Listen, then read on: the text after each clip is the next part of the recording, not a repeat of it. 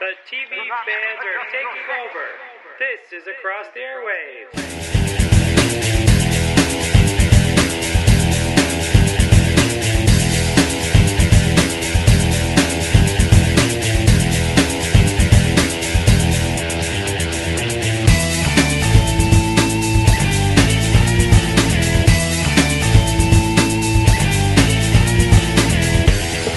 Hi, everyone, and welcome to another episode of Across the Airwaves, the podcast dedicated to giving weekly TV show episode reviews, along with news and opinions on the television industry. I'm Dan Schmidt, your host, and with me is a guy who surpasses LeBron James, Seth Rogen, and Paul Rudd as the next big thing. My co-host. Hey everybody, it's Nico, and welcome to Across the Airwaves. On this week's episode, Once Upon a Time is still on hiatus, but we are going to discuss Castle, Modern Family, Supernatural, The Big Bang Theory, and Person of Interest. Also, as expected, we're going to wrap this episode up with our Airwaves Rundown section, unveiling our favorite commercials from the Super Bowl, and featuring our thoughts on Justified, New Girl, Arrow, Bones, the return of Robin Sparkles on How I Met Your Mother, White Collar, Glee, and Andy joins me once again for the following, but there's still even more.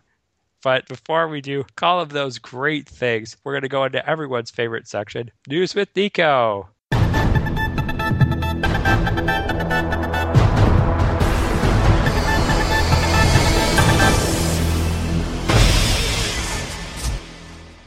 As is usual lately, I have a Star Wars rumor. A young Han Solo and Boba Fett spin-off movies. Entertainment Weekly reports that there are two potential spin-off movies in early stages of development at Lucasfilm. A young Han Solo saga focusing on the wisecracking smuggler's origin story, and a bounty hunter adventure with Boba Fett at the center of a rogues gallery of galactic scum.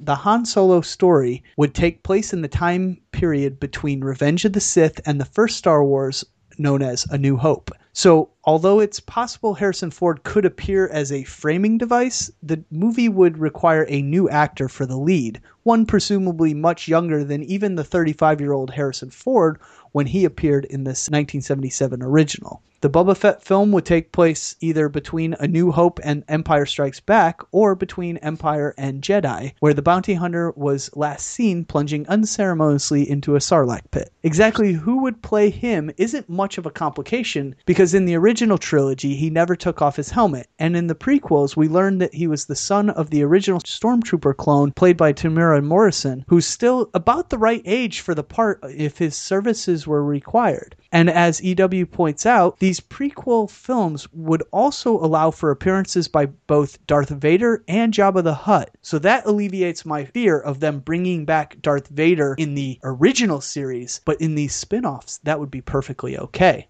Yeah. Entertainment Weekly sources also said that Timothy Zahn's novel Scoundrels, which focuses on Han's time between A New Hope and Empire Strikes Back, would not be the basis for the proposed Solo film, which is sort of a disappointment to me because I truly enjoyed all of the Timothy Zahn novels from the extended universe. Yeah. For more information, if you can believe there is more, go ahead and check out the articles on our Facebook and Twitter pages. Please do not have Shia LaBeouf play the young Han Solo. Oh. Please, I beg of you. That would be better than Robert Pattinson. Oh. Remember I reported a couple months ago that he'd be a part. No. So if he is it, no. It may be the first time I don't see a Star Wars movie. Oh. He'd be a great villain, but I don't want to be in Han Solo. Episode 7 is still on the table as well, right? Oh, so episode 7 is an absolute. It's still going. These are just rumored. Rumored on top of that. Okay. On top of that, yes. So they're really going nuts with Star Wars movies. Well, they have said that there are going to be standalones. These are just the first to be rumored, and that they're already in production, or not in production, but in pre-production. So they're kind of doing what they're trying to do with Marvel with Star Wars. Yeah. Where they want to do individual standalone movies. Interesting. Yep. Wow, this is a bigger monstrosity than I thought it would be. Now I have a prediction. How I Met Your Mother is about to become How I Met Your Father. What?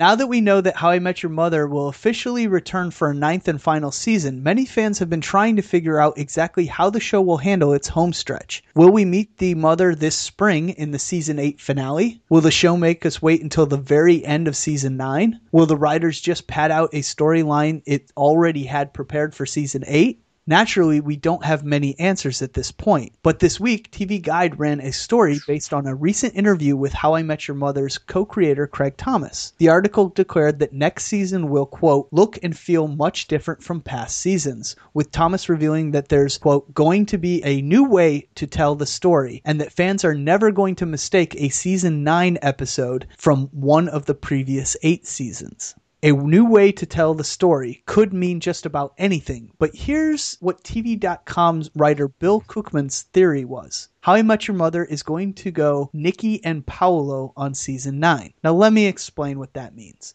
During the 3rd season of Lost, the show introduced the characters Nikki and Paolo and used flashbacks to insert them into key moments of the show's first 2 seasons. They were always on the outside of the main group, but somehow seemed to be around whenever cool things were happening. Fans hated Nikki and Paolo, and Lost eventually buried them alive, literally. However, if we're going to get a new season of How I Met Your Mother that looks and feels different from any other season, what better way to accomplish that than by spending large amounts of time with Ted's future wife?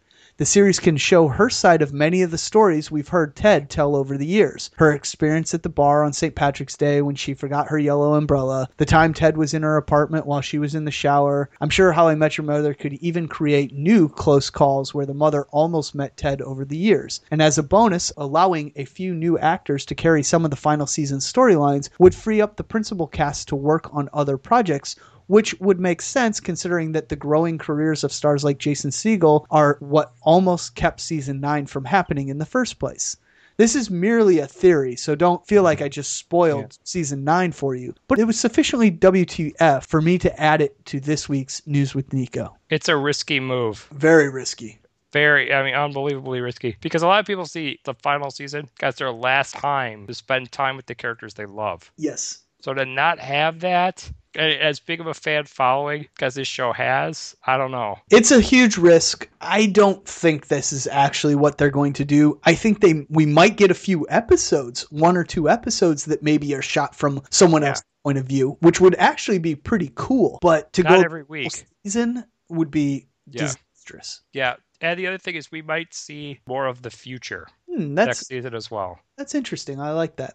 Redbox Instant launching as Xbox 360 exclusive. Last year, news arrived of Verizon's plan to team up with DVD rental kiosk company Redbox to offer instant streaming. While the service still remains in beta, Microsoft's Larry Herb has announced Xbox 360 is the exclusive console provider for Redbox Instant's imminent launch. Redbox and Verizon are hoping to compete with similar services, including Netflix and Amazon Instant, by providing a means to easily grab physical copies of new releases. After pushing subscribers towards streaming-only plans with readjustments in pricing plans, the instant streaming library on Netflix is seriously lacking in current titles. Redbox Instant will offer subscription plans of $8 a month for DVD or $9 a month for Blu-ray, which allow you to grab 4 one-night rentals from Redbox kiosks in addition to the streaming library. So you can actually stream their entire library that's on the streaming library,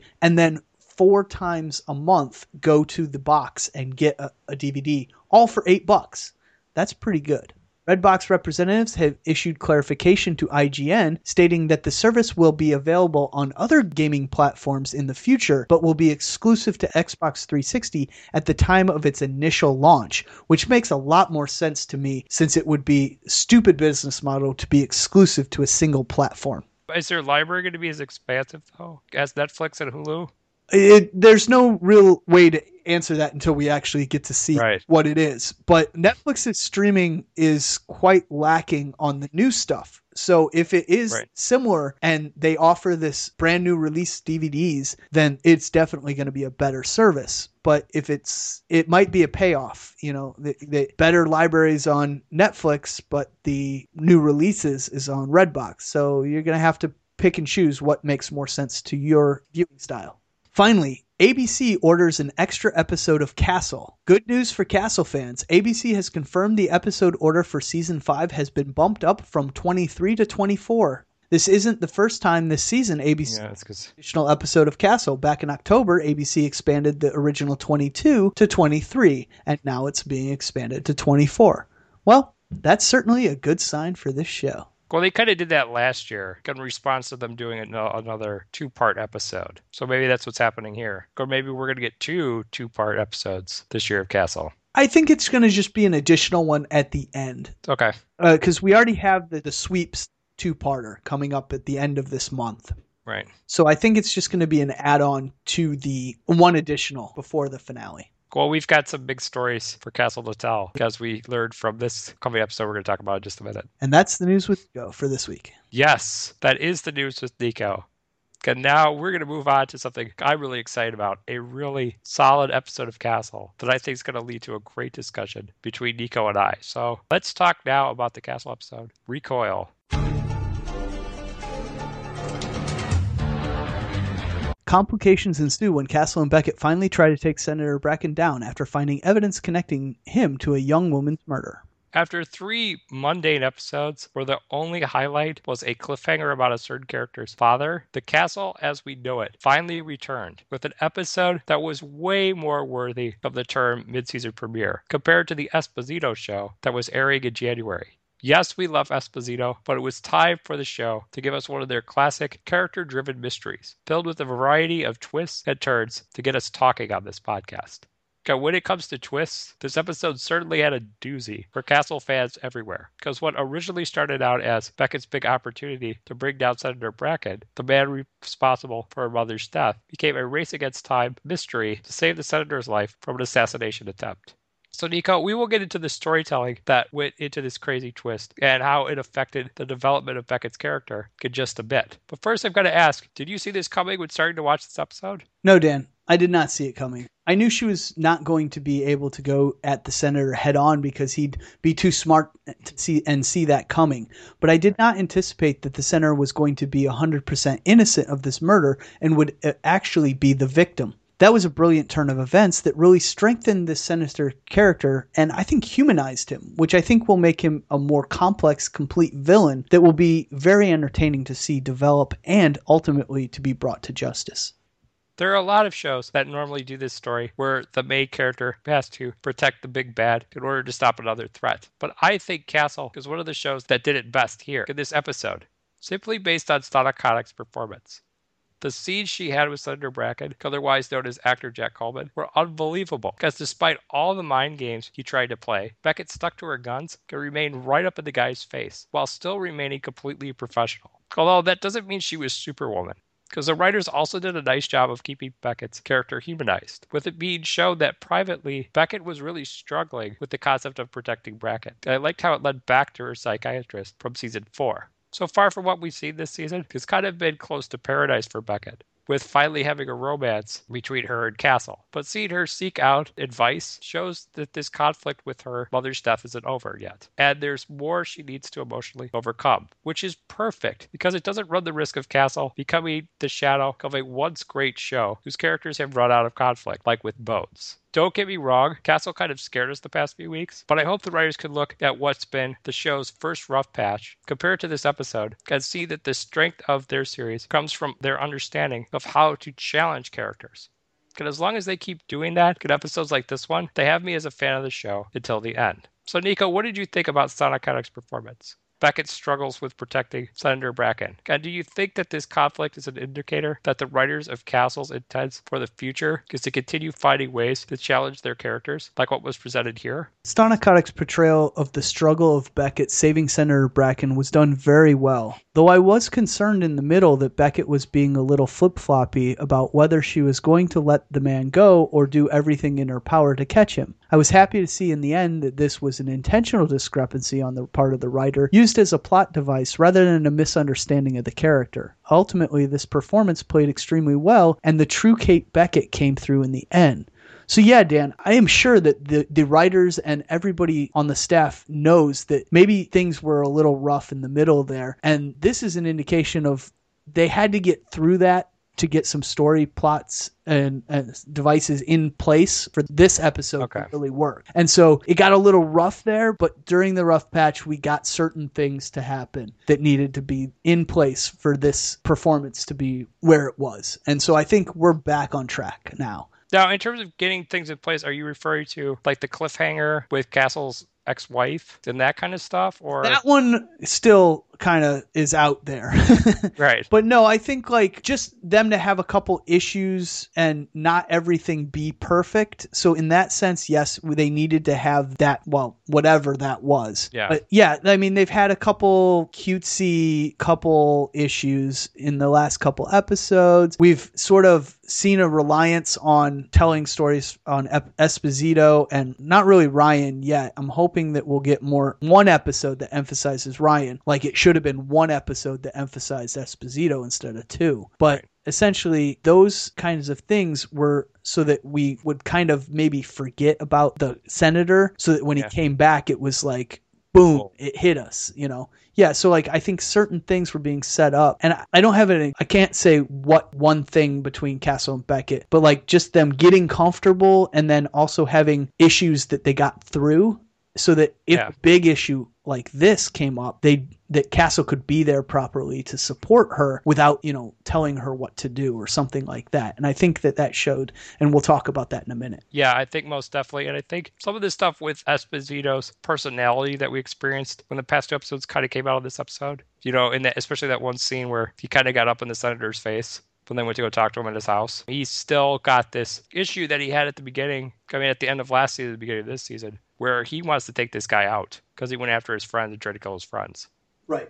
And he's still got that hot-headedness towards him, and that might be an issue or something that the senator may try to use against him in the future. Because this episode, he got close to Beckett's team. He got to see some of the inner workings now, because he may use some of those things on them. That's true. And going along with the idea of Castle challenging its characters, the writers also challenged the audience during this episode. Because there were moments where Beckett felt she did something wrong in not protecting Beckett. But my family and even Castle within the episode were able to make arguments about how she was kind of right. For instance, the scene where Beckett fired the 2 shots at the supposed assassin got missed. She thought she subconsciously missed the guy because she wanted Bracken to die. But I can also see it as Beckett saw herself in the assassin and didn't want to kill him. Obviously, knowing Nico and I, we could debate about who's wrong or right about this question all day. But the point I'm getting at is what made this episode so engaging was not the mystery or the return of Bracken. It was the struggle Beckett went through of having to decide if she should protect the guy or not.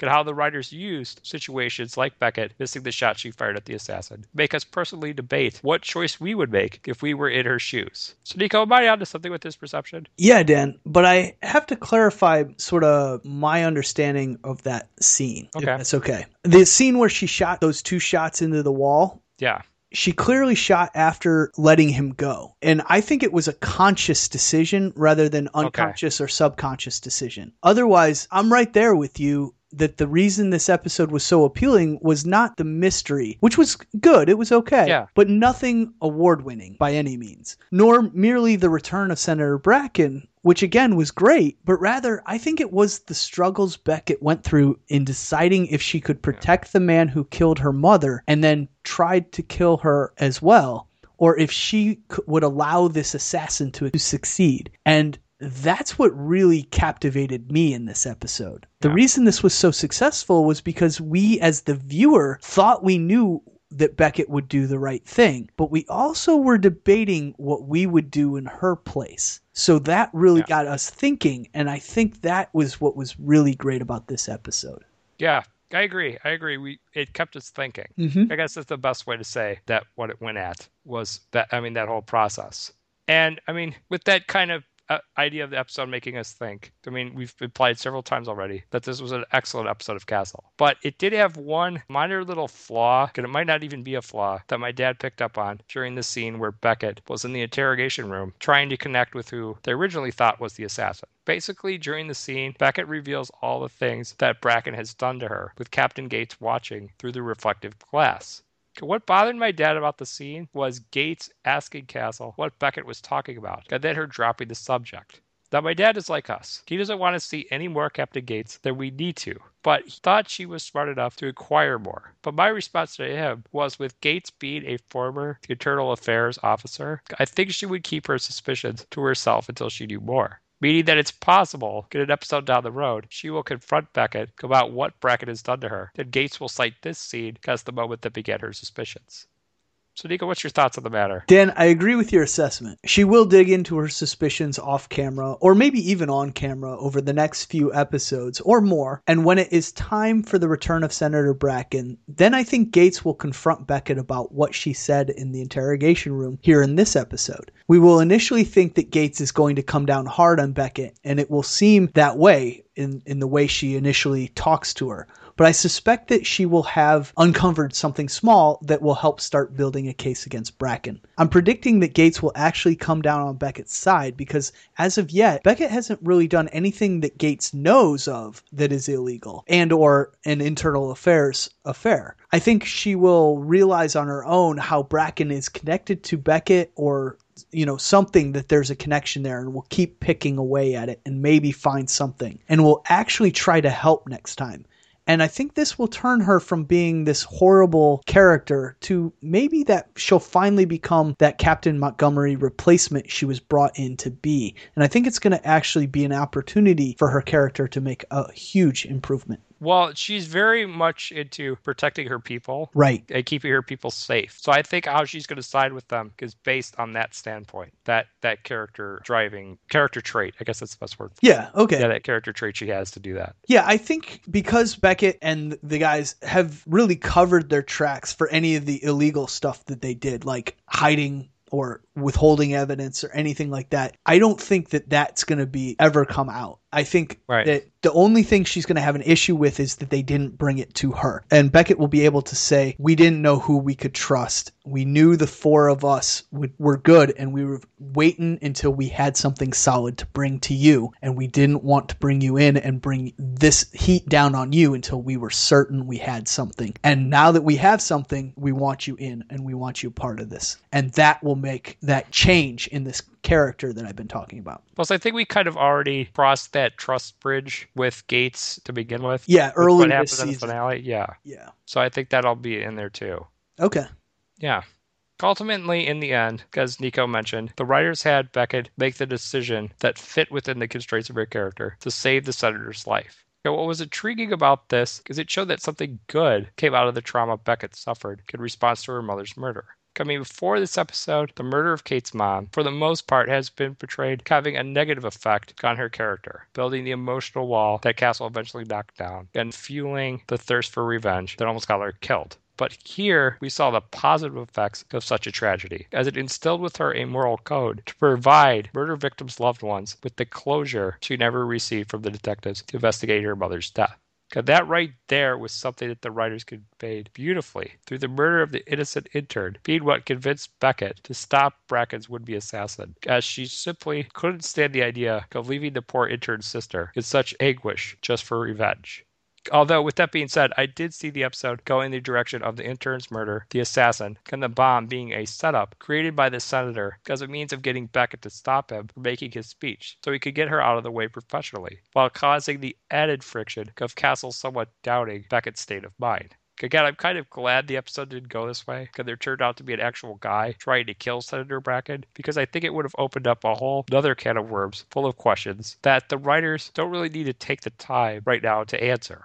In addition, the show has kind of already covered the doubt thing with Beckett and Castle in this season's Triple Killer episode. So, Nico, what do you think about Beckett's decision to ultimately save the senator's life? Did you see my idea as a possibility for an alternate ending, or did you disregard it as well for just creating way too many questions? Yeah, Dan, I did see your proposed idea as well, and was equally relieved that they did not go that way. It would have made sense in maybe season 3 or maybe even more so in season 4 after Beckett had been shot and people were not 100% sure of her recovery. Right. But here it would have been an unnecessary headache for the writers, the characters, and us, the viewers. So I'm glad they didn't fall down that rabbit hole and set this show way back. That seems more like a Bones move than a Castle one. Yeah. Beckett would never have forgiven herself if she had not done everything in her power to stop a murderer and bring him to justice. Even if she got the momentary satisfaction of revenge of seeing the man responsible for her mother's death killed in the process. It would have destroyed her to know she compromised herself in that way and would have sent the entire series on a very dark path. Yeah. It would also have upset many Beckett fans because it would have felt so out of character for her. So once again, great decision not to go that route. I know I thought of it. I'm kind of ashamed of myself that I actually thought of that. And at first reaction, I was like, oh, that would be kind of crazy. Because I'm like, oh, no, that would be bad. It would be bad for the show. Do you see what Bones has done to us? It's made us paranoid. Ugh. All right. Well, in wrapping up the discussion with some predictions, I thought Bracken being all shady with Beckett about giving her the name of the man that wanted him killed was setting up another big bad above Bracken that either was going to be Castle's dad or connected to him somehow. But it turned out the mastermind behind the assassination attempt was just a lower level member of Bracken's organization, leaving me to my fears. And again, it's not a really bad fear right now, but just from the track record of other shows, I am a little nervous that this show doesn't know where to go in season 6 because there's so many shows that we've loved that's had a season 6 slump and flown off the rails. So I'm just hoping Castle doesn't follow that, especially if this episode being so great. However, a nugget of foreshadowing was given about the way this season is going to end, because Castle told Bracken that he would have just stood and watched him get blown up by the car bomb. So is this foreshadowing that he's going to end up killing Bracken? Also, I'm curious why Castle would say this. After he spent so much time convincing Beckett, she would have so much to lose if she threw her life away to bringing her mother's killer to justice, or essentially killing him. I mean, if anyone has a lot to lose, it's Castle, just based upon the relationships he's had with his mother and Alexis. But maybe it's an indicator Bracken has got it to him through his feelings for Beckett, or he's just that determined to protect his loved ones. So, Nico, what's your thoughts on this foreshadowing? Could you have any other predictions for the continuations of this Senator Bracken story arc? Dan, quick correction before I answer. The guy that ended up being behind Bracken's assassination attempt was not a lower level guy in Bracken's organization. Yes, the assassin was, but the guy behind it was what they call a kingmaker, and he was the guy who spent millions and sometimes billions of dollars of special interest groups' money to get the right people elected to key political offices so that they can then affect the way laws are made and things so that the special interests get what they want. This guy was probably the guy who got Bracken elected to the U.S. Senate in the first place, but Bracken said that he had refused to play ball with this special interest guy, and that was why he had tried to have him killed. I assume that Bracken's new speech went counter to the interests of this money behind the special interest super PAC, and that was that this kingmaker ran, and that they had asked him not to make the speech, but Bracken was adamant about it. Thus, they tried to kill him and underestimated Bracken's understanding of the game and his reach as he was able to uncover and expose, or maybe frame the kingmaker. I say maybe frame because of what Beckett said at the end of the episode about how Bracken is now a folk hero who took down a corrupt super PAC leader that tried to kill him. Even Castle had to agree it made for a better story. Now, I could see Castle killing Bracken, but I think it'll be in a clear self-defense situation that won't get Castle jammed up or end up on trial or anything like that. At least that's my hope. So it'll be like a triple killer situation, like when he shot him. Yeah. Okay. Castle mentioned that he would have let Bracken die in the car bomb, but that is a clear distinction from actually killing him. Also, Castle knows Beckett, and he was so adamant about Beckett doing the right thing because he knew that it would eat her up for the rest of her life if she did not do what was right. He might be able to live with allowing someone to die, but Beckett would blame herself for losing sight of who she is and what she believes in, and that's why Castle would have let Bracken die, but ultimately Beckett could not. Okay. Yeah, that makes sense. That's justifiable, and it also proves how they make each other better. Exactly. My fear right now is that what they're going to do, the finale cliffhanger is Castle's going to kill Bracken, and they're going to do the whole on-trial thing or whatever. And his dad with the CIA or whatever his position is swoops in and saves the day. Yeah, I really don't want to see that. And I don't want to see that either. That's where I'm a little leery. I'll feel better once they bring him in and they explain it all. But right now I see this like just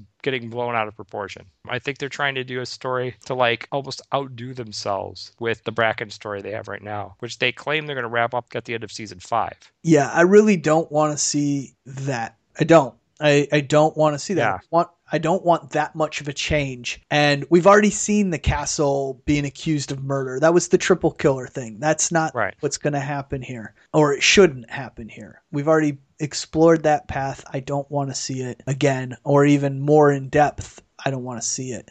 I think leave it alone and focus on the mystery of the father, or connecting the father, or maybe the father kills and they have to try and prove something or something. Just don't put Castle in jeopardy, because that's so cliche. Right, exactly. That's kind of what they did with the Mentalist, didn't they? Didn't he kill somebody or something? Yeah, but he was never really in jeopardy. They resolved it in 2 episodes. Okay. It was the finale. He killed who he thought was Red John.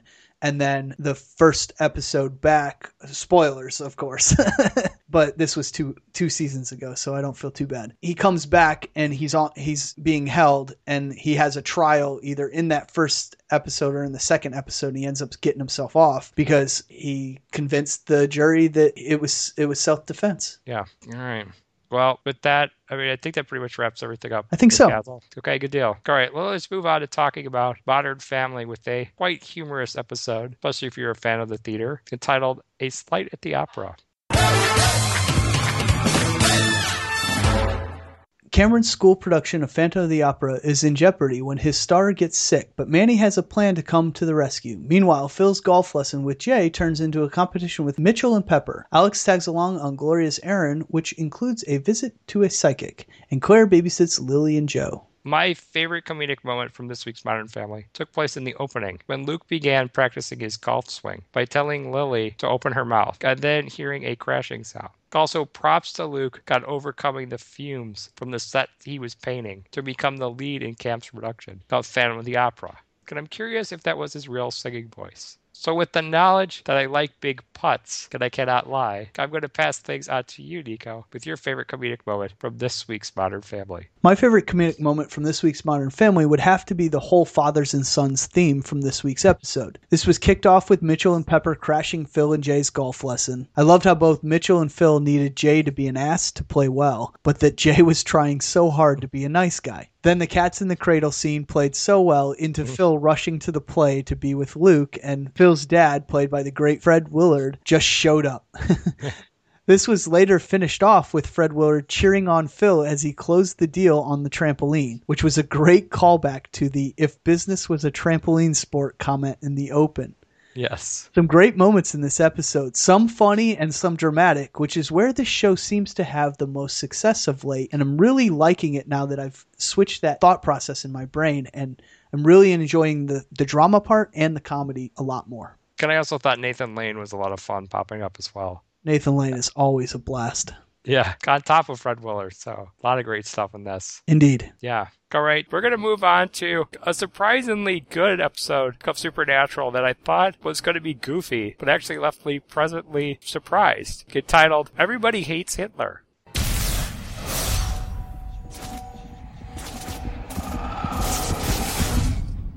The brothers look into the death of Rabbi Bass, who spontaneously combusted. Things get complicated when they find out that the rabbi was researching Nazi necromancers. A golem that belongs to the rabbi's grandson, Aaron, attacks them. However, since Aaron doesn't know how to control him, everyone is in danger. This week's episode of Supernatural got one of the most misleading trailers I've ever seen, because it looked like we were going to get a goofy Grindhouse and Glorious Bastards story, where the Winchesters somehow end up in World War II Germany to hunt down a golem that was really going to have no importance in the grand scheme of things. However, I couldn't have been more wrong, because what writer Ben Eland did deliver was an interesting continuity about rabbi hunters back during World War II that introduced a new ally and enemy to the Winchesters, while setting up the rest of the entire series in a very well-executed fashion.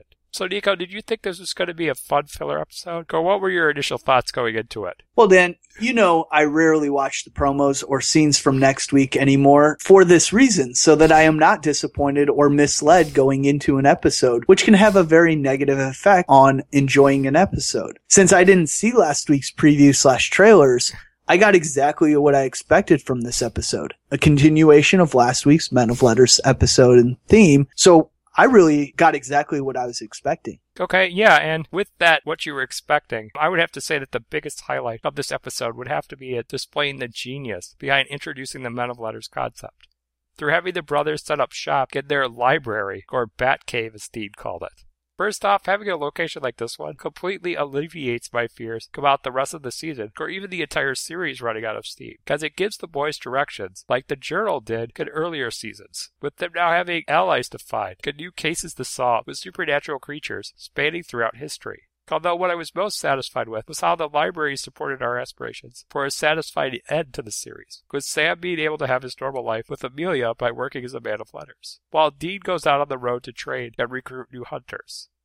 I don't know if I can speak for you other Supernatural fans out there, but I was grinning ear to ear when the ending we want to see of this series was all but confirmed when Sam told Dean he thought this was the break they were looking for. Because the episode ended with Dean being proud that Sam found his place as a man of letters.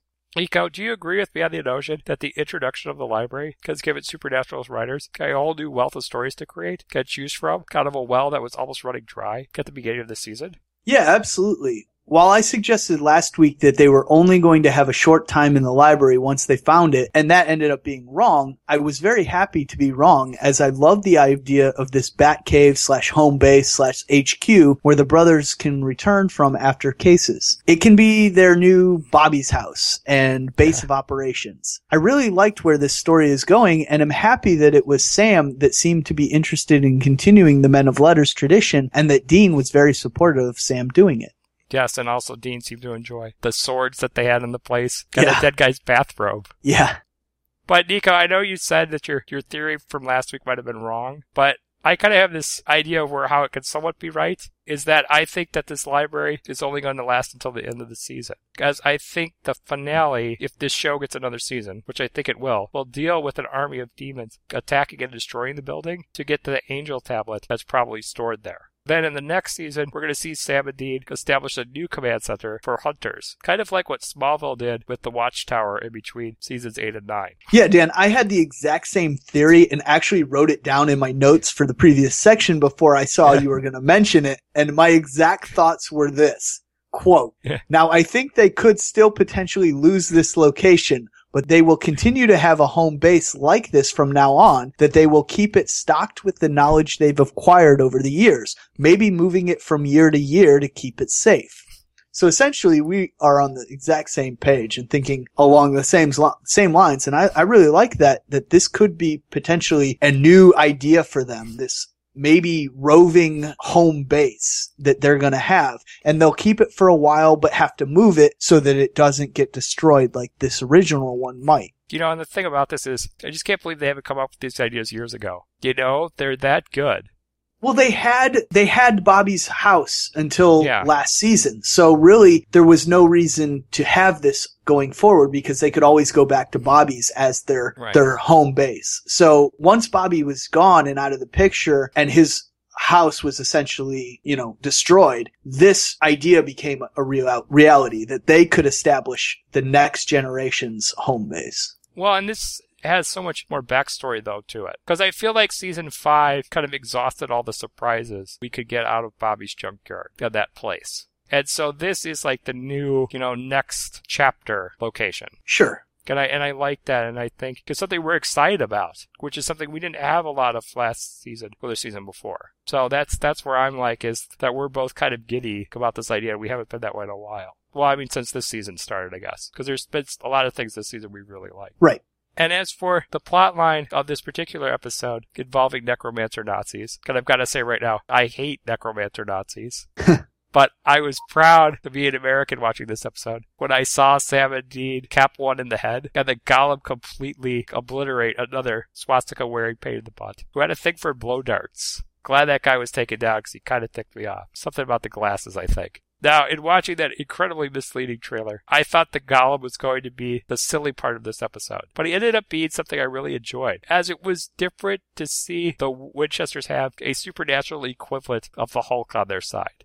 In addition, I was very interested in the John Connor Terminator relationship between the Golem and the grandson who inherited him, to the point that I hope we see them as regular allies to the Winchesters, like Cass, Kevin, or Garth, because I'd like to see how their character dynamic develops. So, Nico, what do you think of the Gollum character and his relationship with the rabbi's son, Aaron? Really, Dan, couldn't have said it better.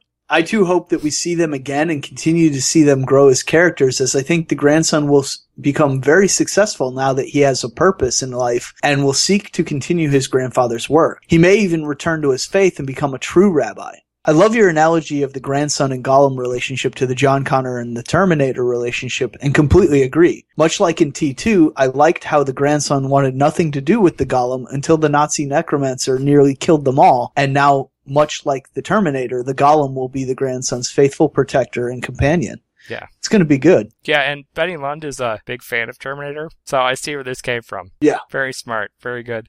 And again, he's one of the best writers of the show. And it really showed here with that concept. And moving on to the necromancer Nazi I mentioned earlier, it was revealed that they are part of a secret society called the Council of Thule. And I've got to say, I was surprisingly glad they ended this episode with the Winchester's conflict, with these guys being left open. Some of you listeners out there might think I'm being crazy for praising Supernatural for bringing in a whole new network of bad guys for the Winchesters to take on this late in the series, but I foresee the council being led by Crowley, as it was revealed in his first appearance when Sam and Dean broke into his house that he was a supporter of the Nazis. I could be wrong about this one, but I'm just throwing it out there. Nico, you think this is a likely possibility? It's certainly a possibility, but I don't think Crowley's behind the Thule organization. Rather, maybe they will become allies at some point. Okay. And that will tie the two storylines together. But I don't believe that Crowley as a demon is behind the Thule organization, because I think this one is purely a human spellcaster threat rather than a demon-backed organization. But you could see where he would support them, though. Oh, yeah, I definitely think they're allies against the Winchesters, especially now that the Thule are going to go up against the Winchesters. Crowley may approach them and say, we have a common enemy, maybe we can work together. Yeah, which will be interesting to see, and I think that ties things up easily if they have to wrap things up at the end of the season. Yeah. Or next, instead of it being a whole loose cannon ending that they have to resolve kind of thing. Agreed. And with that, I mean, that's all I've really got for Supernatural, because this episode had great character development, but mainly laid down the foundations for the course of the series from here on out, leaving us in a place where we could really only speculate. But with those speculations, I think it's safe to say there is a bright, satisfied ending to this show ahead, probably at the end of next year. So, Nico, did you have any final thoughts on this episode, or any predictions you might have for the future? Yeah, Dan. Unfortunately, I think we need to brace for impact soon. The brothers looked entirely too comfortable and, dare I say, happy at the end of this episode. If they are indeed happy, then history dictates that something horrible has to happen. I hope this is not the case, and I hope they don't lose the Men of Letters Batcave until maybe the end of this year. And before they lose it, they're able to copy or protect some of the information in it. But I also have a nagging feeling that something bad has to happen, because things seem to be going too well for the Winchesters, and that just can't happen. Right. I think something needs to happen because there's still some things they need to overcome. Yeah. Like, Sam needs to have that love story resolved. That needs to come at them. And the other thing that's out there is what's going on with Benny, him coming out there. I see that's where your bad thing could come from. Yeah, absolutely. I think Benny could go off the wagon, and it's going to cause an issue between Sam and Dean. And maybe it won't be as bad as some of the disastrous turns or things that bad things have had to have happened to the Winchesters to keep the story going. Maybe it doesn't have to be that bad, but something bad needs to happen, or is going to happen, because that's the way this show sort of works sometimes. And so things are going too well for the Winchesters right now. Something bad is coming. Would it be enough if Amelia's husband got killed? We had talked about that earlier, that's definitely a distinct possibility, and it needs to be something supernatural. And I think a good character conflict would be, it's something that Sam and Dean did that caused it, so that she is angry with Sam when he shows up. Is it possible that somehow it could be set up that could happen by Benny falling off the wagon? That's definitely a possibility. I hadn't thought about that. But I almost want her to blame Sam and then realize it wasn't Sam's fault. Well, they all could be blaming each other. Yeah. So, yeah, that's the thing. So, are you ready to move on to Community now? I am. Okay, all right, let's talk about Community. It's been a long wait for this show. I'm most definitely glad it's back. I know you are too, Nico. I know this is one that you enjoy and get excited about during the week. So, we're going to talk about the Community episode titled History 101.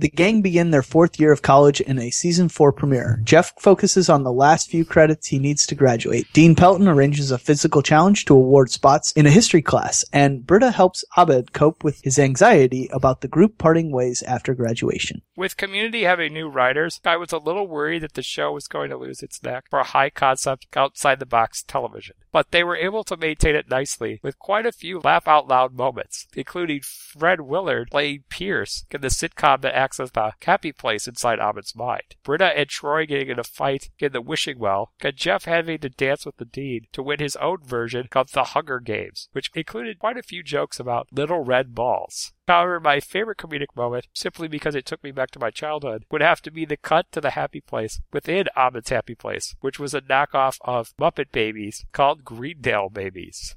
Greendale Babies, they're happy and they're free.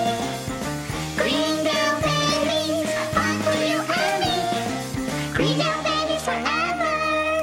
At the same time, I've got to give this season premiere credit for setting up content to entice us into tuning in every week, such as some great character conflicts revolving around the study group being seniors, got an overarching story that would normally exist outside the wheelhouse of a sitcom about Chang resurfacing to take his revenge on Greendale for being overthrown as its ruler at the end of last season. So with that, Nico, what was your favorite comedic moment from this week's Community? My favorite comedic moment from this week's Community was Abed's happy place. Essentially, it was Abed's multi-camera comedy Community Fantasyland. It was an instant nod to the upheaval behind the scenes with the departure of Dan Harmon and the Chevy Chase debacle, a recognition of how Community might be if NBC had its way completely with the show. It was also a really funny joke and something the old Community would have done as well. But it never really made it to that next level Harmon was always living on, beyond maybe the incepting Community Babies, which you mentioned, which felt like it was the closest to what I would have expected from the old Community. In Harmon's Community, Abed might have gotten stuck in the nightmare scenario with the real world affecting Abed's fantasy world and vice versa, and the whole thing would play out like some sly spoof of maybe either Die Hard mixed with Inception or, something of that nature. Yeah. It would have been some really mind-blowing craziness, and we'd talk about it for weeks. This week, it felt more like a sketch within the show that had good intentions, but never really paid off fully. It was good, but it just wasn't on that next level, I don't think. But still, this return of Community was a lot better than it could have been with this huge layoff and all the challenges and drama behind the scenes. So ultimately, I was very happy with the return of Community. And the other thing you got to remember, this was their first go at the rodeo. Yeah. So I think it's going to progress and get better as they more get used to things. Also, NBC might be making them play it safe, or they're playing it safe so they want to keep their jobs. Well, to be honest, the entire season is shot in the can and done. So there is no changing. So whatever they came up with in those, is done. Yeah, I guess so. So, it's all. But I think there's hope for improvement. Yeah, I think as with anything, the more you do it, the better it gets. Yeah. Hopefully. Sometimes bones. There's a point in television where you reach an apex and then you're on the decline. Much like we always complain about Bones, and we'll do again this week. But, this show I don't think is there. Yeah, that's what I was going to say. And the actors are fun to watch. Oh, yeah. We enjoy them and want to tune into them every week as well. So that's part of it too. So with that, we're going to move on to talking about the Big Bang Theory episode. That's a lot of fun, a lot of crazy, and kind of attempted doing a change up on living arrangements, but it didn't happen, thankfully. At least I think so. So let's talk about the episode, the spoiler alert segmentation. All started with a Big Bang. With Leonard mad at Sheldon, he moves in with Penny. Amy notes that she would be the perfect roommate for Sheldon since she knows him so well and he wouldn't have to break in someone else. Sheldon and Penny are not happy with these arrangements. Raj is trapped in Wolowitz's house with Howard's lonely mother. The plotline revolving around Leonard wanting to move in with Penny and Amy wanting to move in with Sheldon was great sitcom material that did a great job of keeping me invested in the episode. But I would have to say my favorite comedic moment was the mess Raj got himself into, with Howard's mom not letting him leave her house. Raj, listen to me. You need to get out of there. But I have a cream sherry hangover and I smell blintzes. If you don't leave now, she'll use food and guilt to keep you there for the rest of your life. Oh, Howard, stop. Trust me, you're not Jewish. That's how they get you. But I have to say the last shot of the episode was the best part of the whole thing, because Raj manages to escape out the window, only to be grabbed by these two giant arms and pulled back into the house. Where you going? again! So with that, Nico, what was your favorite comedic moment from Big Bang Theory? My favorite comedic moment from this week's Big Bang Theory was probably Howard's entire rant about clubbing in Hollywood, which was amazing. Tell me if this sounds familiar. You pay $15 to park. You stand on the sidewalk for an hour until you break down and give the bouncer $20 to let you in. You push your way to the bar where you drink an $18 Cosmopolitan. Then you stare at a pretty girl and imagine your perfect life together, your children, your grandchildren. Meanwhile, she leaves with a guy who claims he wrote Beverly Hills Chihuahua. Then you give up on anyone ever loving you, go to Marie Callender's, buy a pie, and eat it in your car in the parking lot. Living in the LA area, I know exactly what he's talking about. I thought the writers were a little cruel when they mirrored the conflict at the end by having Sheldon spoil a major death in The Walking Dead. Harry Potter spoilers are fair game at this point. The final book is well over 5 years old, and the movie adaptation has come and gone a year and a half ago or 2 years ago now. But to spoil a major development in a TV season that isn't even finished yet, much less available on DVD, it's just cruel and thoughtless on the part of these writers. Luckily for me, I'm all caught up on Walking Dead and was not spoiled. But for the rest of you, I'm sorry. Thank you. Maybe she makes it. Thank you. I was livid when they said that. Oh, yeah. Because I'm not caught up yet. Yeah, it's I was like, "Urgh." And then I was so expecting a text from Michael, who's egging me to finish watching Walking Dead, saying, you should have finished watching it. Yeah. I was waiting for him to do that, but he did not. He was nice, thankfully. All right, so are you ready to move on to talking about a person of interest episode that went back to basics? Absolutely. All right, let's talk now about the episode titled 1%.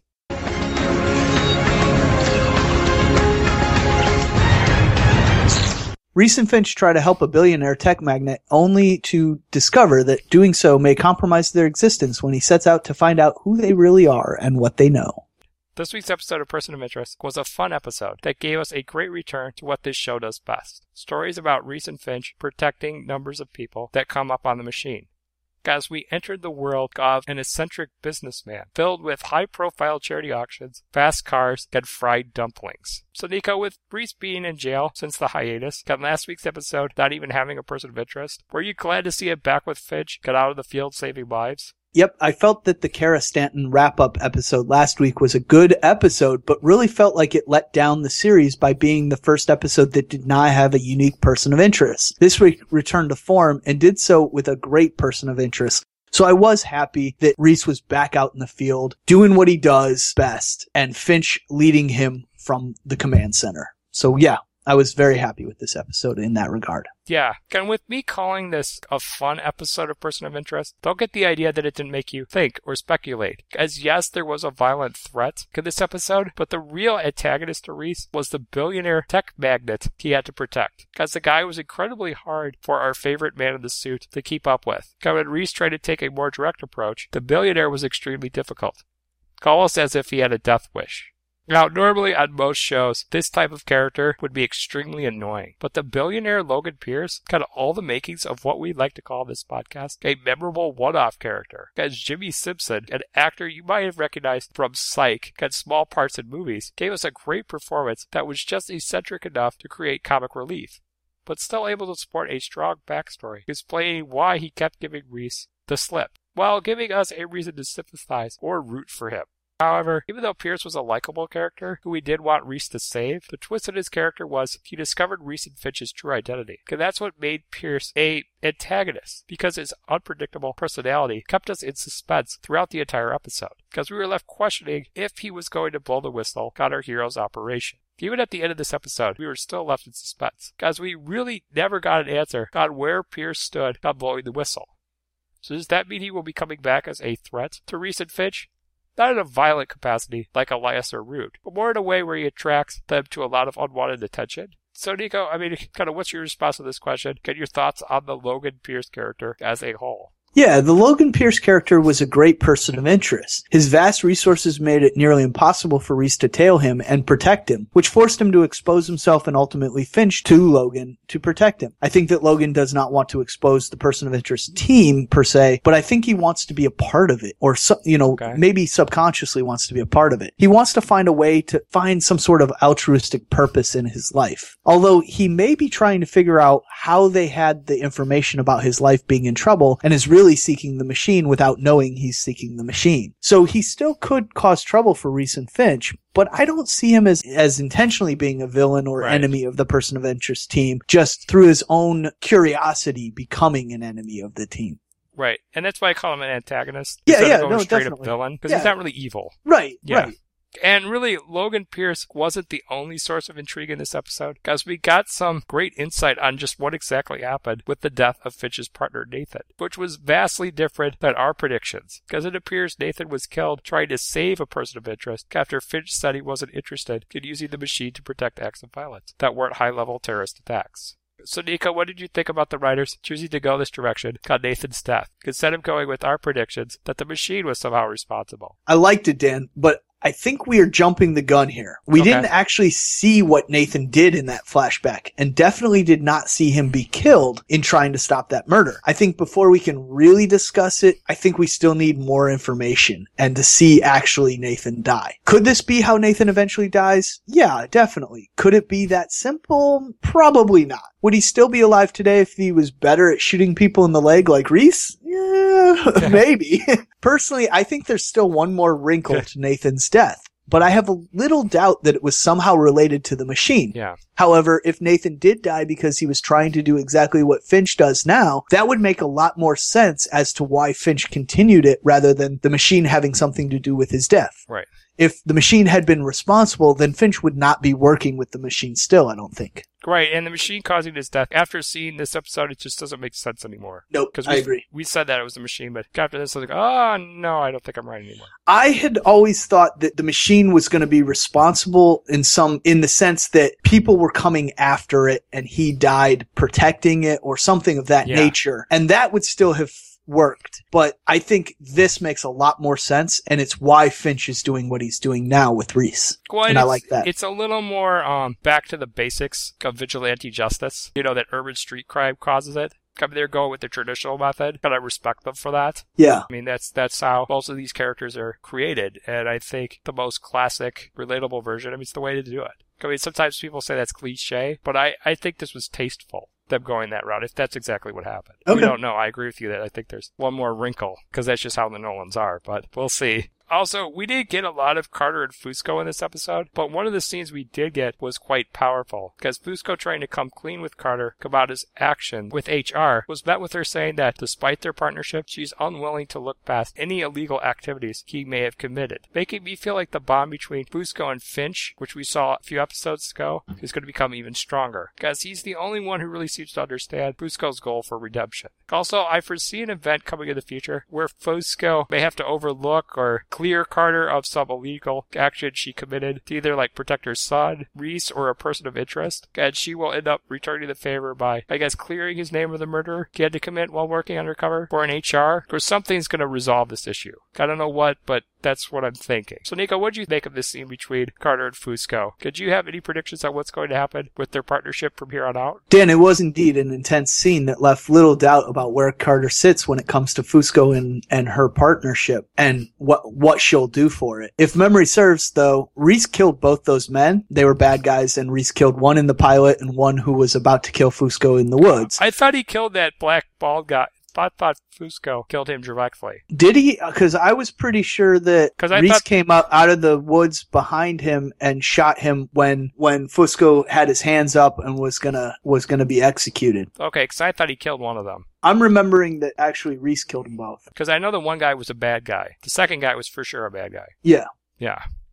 Well, they're both bad guys, and I think Lionel was partners with the first guy Yep. in the pilot that was killed. But anyway, Fusco was tasked with burying their bodies, and he's tied to them through HR because Simmons saw him burying the second one. Regardless, I think that Reese will straighten this all out for Carter when Carter will start to suspect Fusco in the murders and will request that he no longer be a part of the team, and Carter will threaten to quit working with them if they don't get rid of Fusco. Reese will explain that both cops were dirty and the one was about to kill Fusco when Reese killed him. I don't see Carter doing anything really illegal in the future. Well, more illegal than what she already does for the person of interest team. So I don't know if she would do anything so bad that she would potentially cover up murders she thought Fusco did as repayment. But I could see your point about her actually going and proving he was innocent as sort of like a repayment for not him covering for her doing something illegal. I just don't see that as a possibility, but I do see her becoming aware of who he is and then her fighting to prove his innocent. I could see that. So I think her finding out the truth and dropping or tying all of it into an HR case is the more likely situation or the most likely situation of how she would go about wrapping this up. And so I think it's going to be good for them. And I think it's going to turn this where she doesn't want to know about his dirty past to them being more trusting partners. Yeah, the other thing with that is, I think, like, if Reese clears it up, I think that's finally a sign to Fusco that he's finally gained his respect. Yeah. I mean, I think they'll still give each other crap because it's just fun to watch and it makes for good television. Right. But I do think that there's going to be more of a mutual respect between the two when that happens. Again, I don't think that's going to be until like a maybe end of season 2 thing, but I think that may happen just to develop their partnership or their friendship more. Okay. Yeah, just throwing it out there. There's several possibilities there. And really, that's all I've got to say on Person of Interest for this week, because this was another excellent episode, fueling my ever-growing intrigue for this show, because it kept me guessing even after it was over. So, Nico, do you have any final thoughts on this episode, or are you ready to move on to the rundown section? No, I think it's about time to move on to our rundown section. You're watching CBS. Sci-Fi's home for Mondays. FX. USA. Characters welcome. ENT. We know drama. And in the rundown section, we will be kicking things off with our very special Super Bowl ad section where we discuss our favorites from the Super Bowl from Sunday. We're going to talk now about our favorite Super Bowl commercials that occurred during Sunday night's exciting event filled with blackouts, Beyonce, and much, much more. So there were a long list of commercials that I enjoyed from this year's Super Bowl, but since we don't have time to go through all of them, I'm going to give you a top 5 list of some of my favorites. So I'm going to count down from 5, with 5 being okay 1 and 1 being the best. So 5 would have to be a tie between the Doritos commercials with the goat for sale, then the guy who had his buddies come over play princess with his daughter. Then number 4 was Deion Sanders disguising himself as Leon Sandcastle to prove he could still be drafted by the NFL in the commercial for the league's network. The Tide commercial with the mysterious Joe Montana shirt stain. And then number 2 goes Taco Bell doing a Spanish sung version of the music video for We Are Young with old people. And then number 1 for me, because I just thought it was fun and lighthearted and a nice blend of what they were trying to do with the Super Bowl with kind of inspirational commercials combined with humor, was the Volkswagen commercial with the office workers talking in a Jamaican accent. So that was my top 5. And with that, I did think it was interesting how many companies took after Clint Eastwood's halftime commercial from last year and went with a more dramatic or inspiring commercial, like Coca-Cola highlighting positive moments caught on security cameras, Dodge Ram presenting what was almost a short film about farmers, and Jeep doing a salute to America starting with a quote from Oprah. In my opinion, these are all great attempts to give our audiences something different, but nothing can beat the tradition of Budweiser giving us a heartwarming Clydesdale commercial. So, Nico, I hand things off to you. What's your top 5 favorite commercials from this year's Super Bowl? Well, Dan, I'm going to do it a little different. I'm going to start with the best and go to number 5, just to be different. Okay.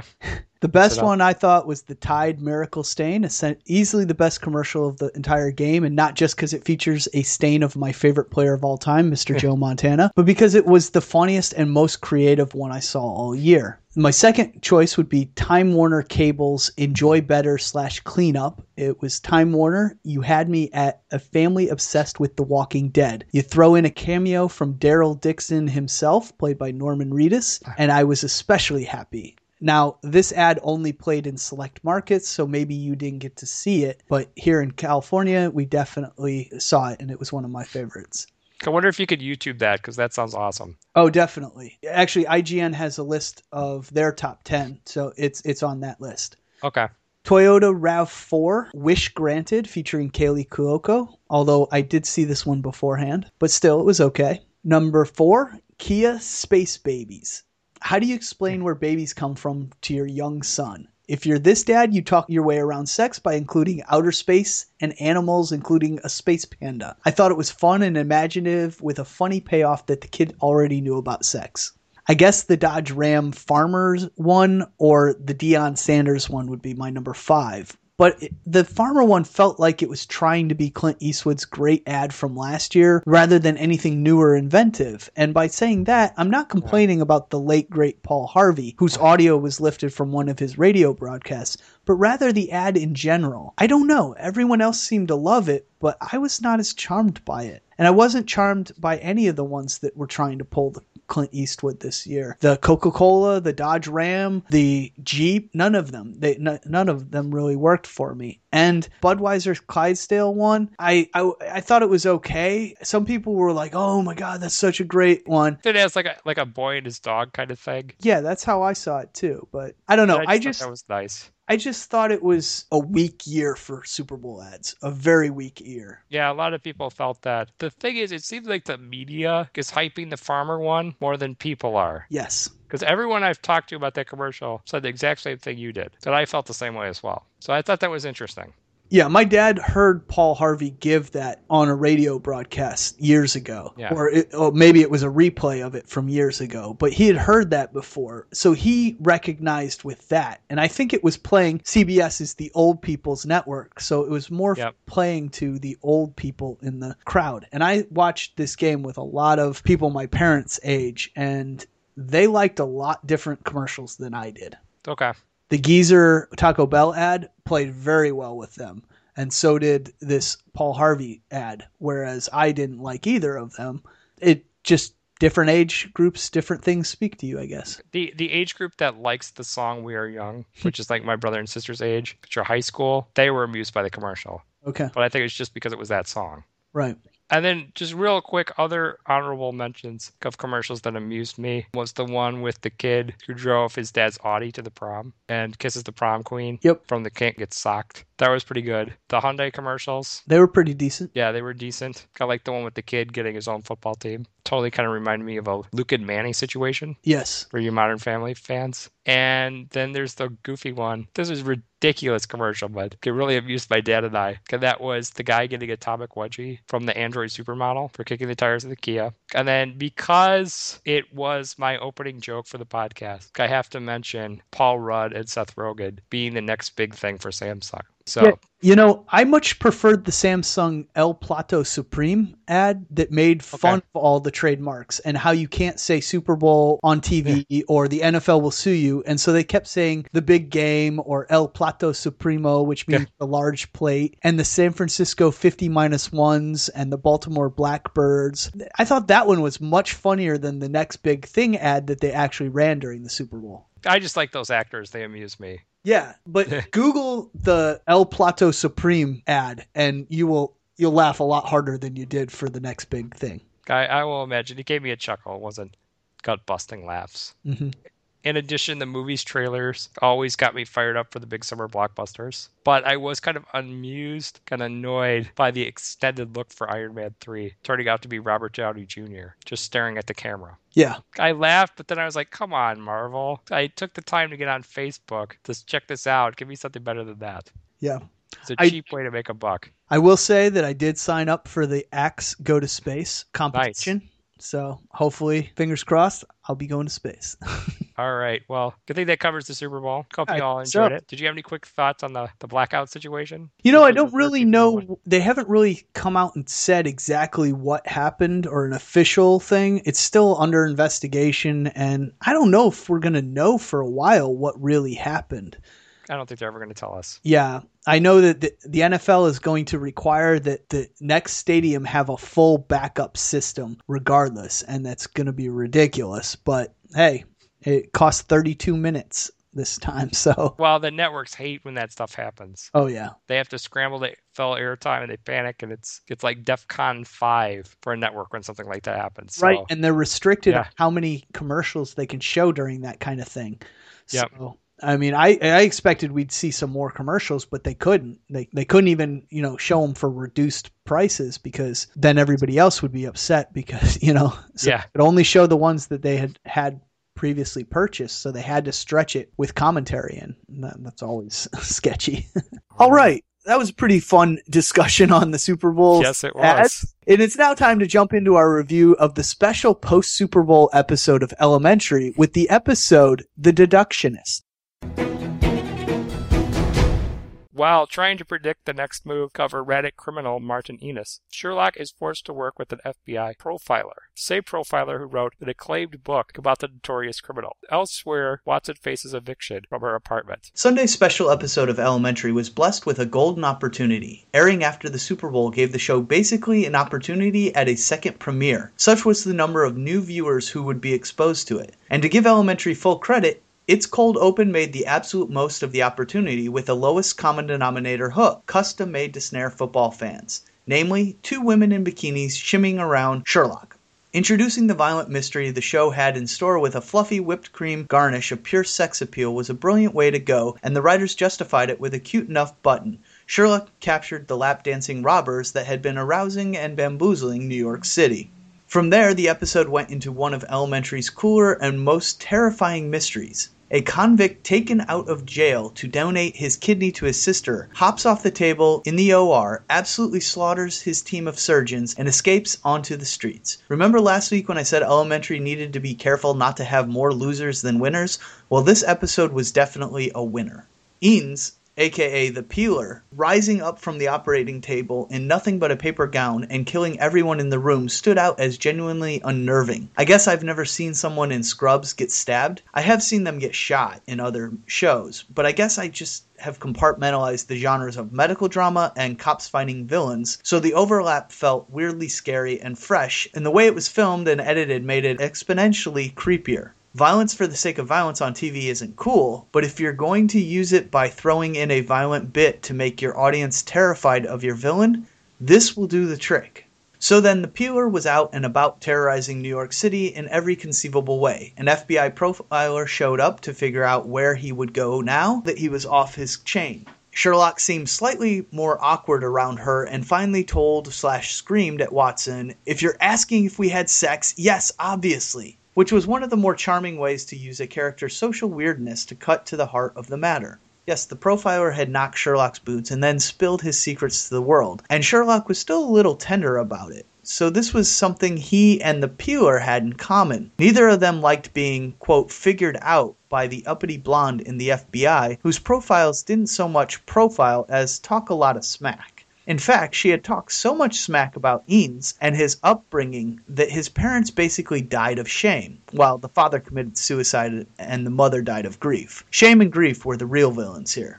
It was scary enough and sort of plausible enough, even when they got to the apartment of the sister whose kidneys were ruined and they found her whole house stocked with foods that ruin your kidneys, so they realized she was complicit in the Peeler scheme, and that was a stretch. But again, I sort of went with it, and I enjoyed the ride. It helped that the actress playing the sister was absolutely convincing at being both sick and crazy. Beautifully balancing this ultra-violent psychological thriller case was the weird subplot with Watson's apartment. The whole amateur porn idea was actually very funny. The fact the show owned that and then turned it into this recurring weird visual joke, especially when they showed clips of that porn, was so weirdly funny and tangentially brilliant. I love that Elementary took a little leap there and injected some off-kilter humor that way.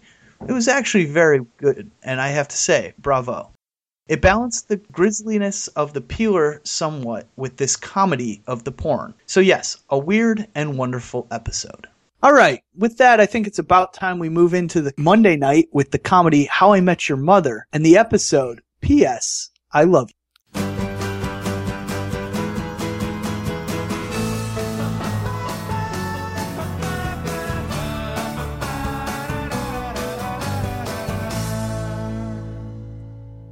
Robin's past as a Canadian pop star when she went to the mall is revealed when Barney uncovers the lost episode of a music documentary series in which she was featured as Robin Sparkles. And Marshall and Lily have some concerns about Ted's latest girlfriend. And really with that, what else is new? For many How I Met Your Mother fans, P.S. I Love You was an episode that's been highly anticipated for quite some time, ever since it was first announced that Robin Sparkles would be making her fourth and potentially final appearance on the show. While this season has definitely had its rough patches, I'm happy to say that for me, this week's installment was a satisfying redemption. The story began with a mysterious revelation for Barney, as he learned that Robin had been a stalker in the twilight of her days as a Canadian teen pop star. It wasn't long before Barney found out from Simon, returning guest star James Vanderbeek, that Robin had her own episode of Underneath the Tunes, a VH1-style documentary revealing the complete story of Sparkle's fall from grace. Along with it came a brand new music video titled P.S. I Love You, featuring the darkest and craziest Robin yet, Robin Daggers, as well as very angst-ridden and Alanis Morissette-inspired performance from Colby Smulders. How I Met Your Mother introduced us to yet another great theory about life, the Dobler-Dahmer theory. As Ted explained, there's a fine line between love and insanity, and the Dobler-Dahmer theory determines whether or not you should be worried. If the person trying to find you is a Dobler, she's just like John Cusack's character and say anything. You might find her outside your window with a boombox, but there's nothing to be afraid of. If the person trying to track you down is a Dahmer, as in Jeffrey Dahmer, you should be concerned. I really enjoyed this episode, and I'm happy to say that this week's installment was a satisfying redemption for the slow start to this season and all the issues I had with theories and episodes not just working early on. All of those things worked in this episode. So with that, I think it's about time we move into the following with the third episode, The Poet's Fire.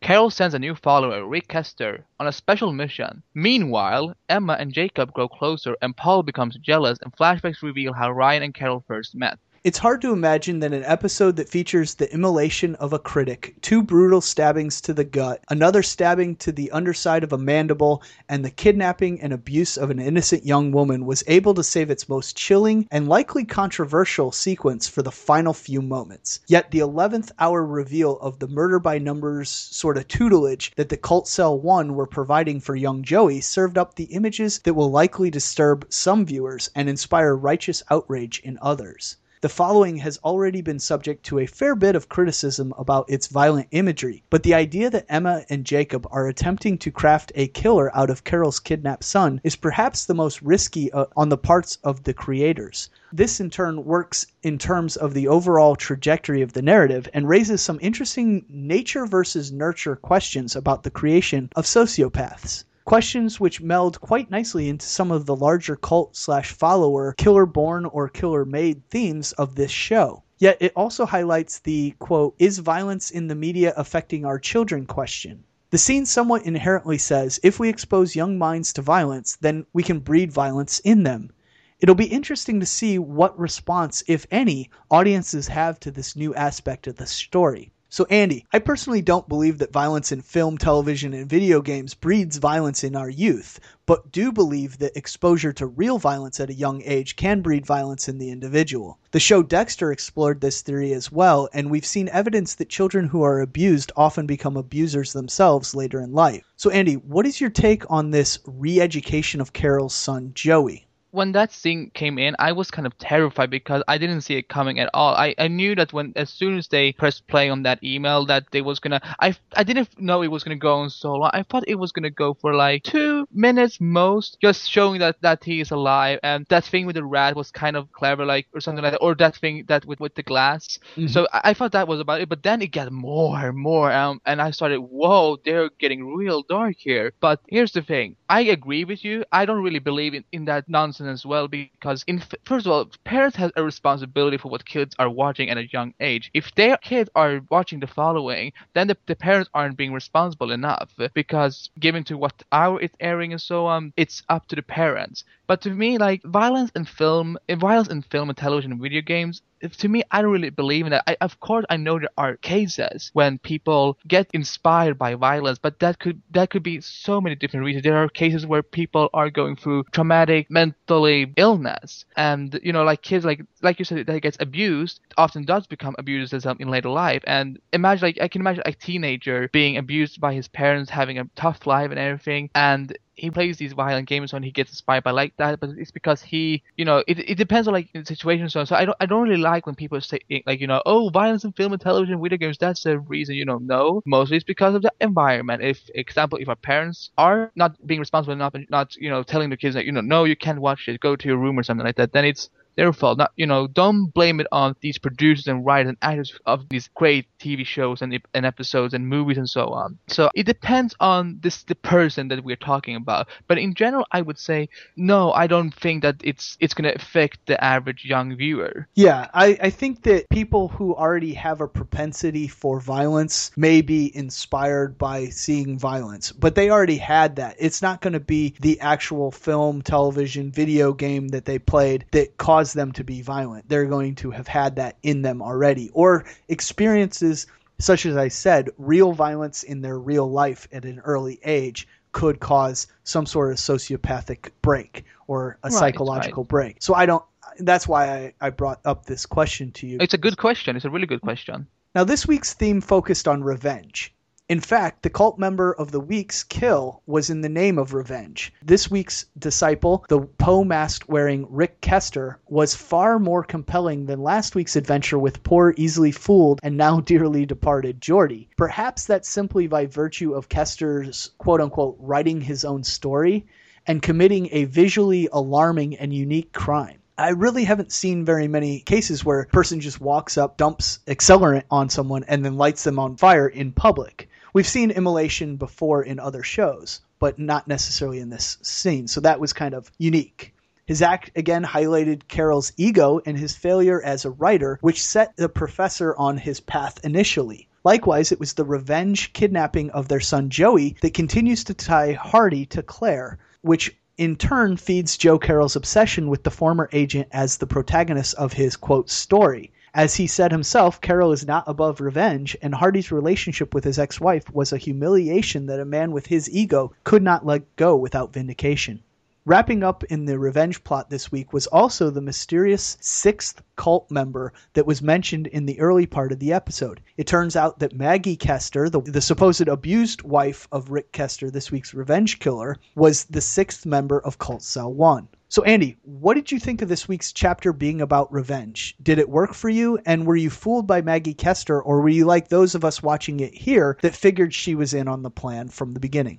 I was going back in between places with his character because at first when she is hiding in the, was it a closet? Yes, it was a closet, I think. And she just, they open the door and, she comes out with a knife and so on. It kind of gave me a hint. I was thinking what average person would stand and just prepare it with a knife like that, But then there was times where I'm like, okay, she's afraid. She's a scared woman and she's afraid of her husband. But then there were parts when she and that FBI agent went to her house and it was so dark and it was really going in between back and forth because I was thinking she seems scared, but otherwise it could be just be really good acting to just fool us. But once she stabbed that man and so on, it was a shock to me. Actually, I'm gonna admit that because I was thinking first she's fooling them, but I didn't want it to be that paranoid because it makes me think it makes me look like I think every character that is a victim or something like that is just part of the cult. But this just shows how dangerous this whole twist is. But yeah, the whole theme of revenge did work for me, and Maggie Kester, she fooled me. She really did. Yeah, I was surprised by the violence of her kill. I was not expecting it. But then at the same time, where he was stabbed, I thought because it didn't penetrate into the brain case, it only got into his oropharynx or his mouth area. He shouldn't have bled to death. They should have been able to stop the bleeding. But he did die. So I was like, oh, come on, guys. That wouldn't have bled enough. You should have been able to get enough pressure on that to stop the bleeding. But that's my medical brain, getting in the way of my critic brain. You should be a consultant for the show. No, this does not work. Let's reshoot this, rewrite the script and so on. But one follow-up question I had was that I was surprised that they killed off one of them. I don't know if this guy was supposed to be a main character, but I was surprised that they did kill off someone from the FBI. I was not surprised that he was the one to die if someone from the team was going to die, because he had not had an important role so far in the show. I agree, but I was thinking that it's been like that with many other different shows and with other characters, that in the first 3 episodes there's always these 2 characters we have to wait for to see some development. Like for me, one recent example was like with Yamto from Torchwood. It took a few episodes and before he actually got developed, and so I was thinking maybe this is the same case here. But then when he got killed, I'm like, damn, Joss Whedon just walked in here and just killed that sucker off. I mean, I know I'm kidding, but I was surprised that they did kill somebody off. You don't expect that much. When it gets into 3 episodes, it's like with episode 5 or 7. Maybe that's when they are gonna start surprising you with those kinds of things. Yeah, it's a good thought, because it was a little surprising, but I thought if anyone on the team, he would be the one because of that, because he hadn't been developed yet. But you're right, it does take episodes and you need screen time to develop these people, or maybe that's why they killed him now, so that it's one less person on the team, or maybe they're going to bring in another new addition to the team. I don't know. Anything could happen. Indeed. I did have one issue with this episode, and it was a critical mistake made by the show. In this episode, the killer was a kid named Rick, as we've already mentioned, and he liked fire, and he was singling out the trifecta Carol blames for his downfall. The show itself pointed out a quote, "The generous critic fanned the poet's fire and taught the world with reason to admire." It was used as sort of an explanation that the fiery death of one of Carol's most vocal critics, and yeah, it definitely mentions fire, but the quote seems to be about how a critic can drive an artist to do something more fantastic, so that can also apply here. Ryan Hardy culled the quote from his memory and made the connection that generated the leads to get them off and running. He said, "That's Poe," except it's not Poe. It's Pope, as in Alexander Pope, a poet and critic who died a full 65 years before Poe was even born. Now, did the characters do this on purpose, or did the writers? Or was it an error born out of arrogantly not checking the source by the writer of this episode to be sure, and assuming it was actually a Poe quote? Regardless, the rest of the cult continues to gain dimensions as the weeks progress. It is the Cult Cell 1 love triangle that truly holds my attention. The 3-way triangle of jealousy could easily feel trite and overplayed, but so far it doesn't. It's really working for me. And more of the history of these 3 is revealed. The danger and tension of this powder keg of a situation is acutely and uncomfortably felt. Emma is just as likely to slash a knife without warning as she is to patiently raise the boy in Joe's likeness. I find myself completely invested in this storyline, anxious to see where it will turn next. Each time I think I have it figured out, they throw us for an emotional loop. Perhaps most impressively, this show has created characters that we can understand, if not really relate to. The horror that we feel in the face of Megan Leeds' kidnapping, that's the girl that he went out and seduced and then kidnapped, is equaled by the desire to see just where these 3 will take that. They provide the classic squeamish pleasure/pain of the thrill ride that horror fans often respond to. We've not yet gotten to know a victim, really, before they're killed.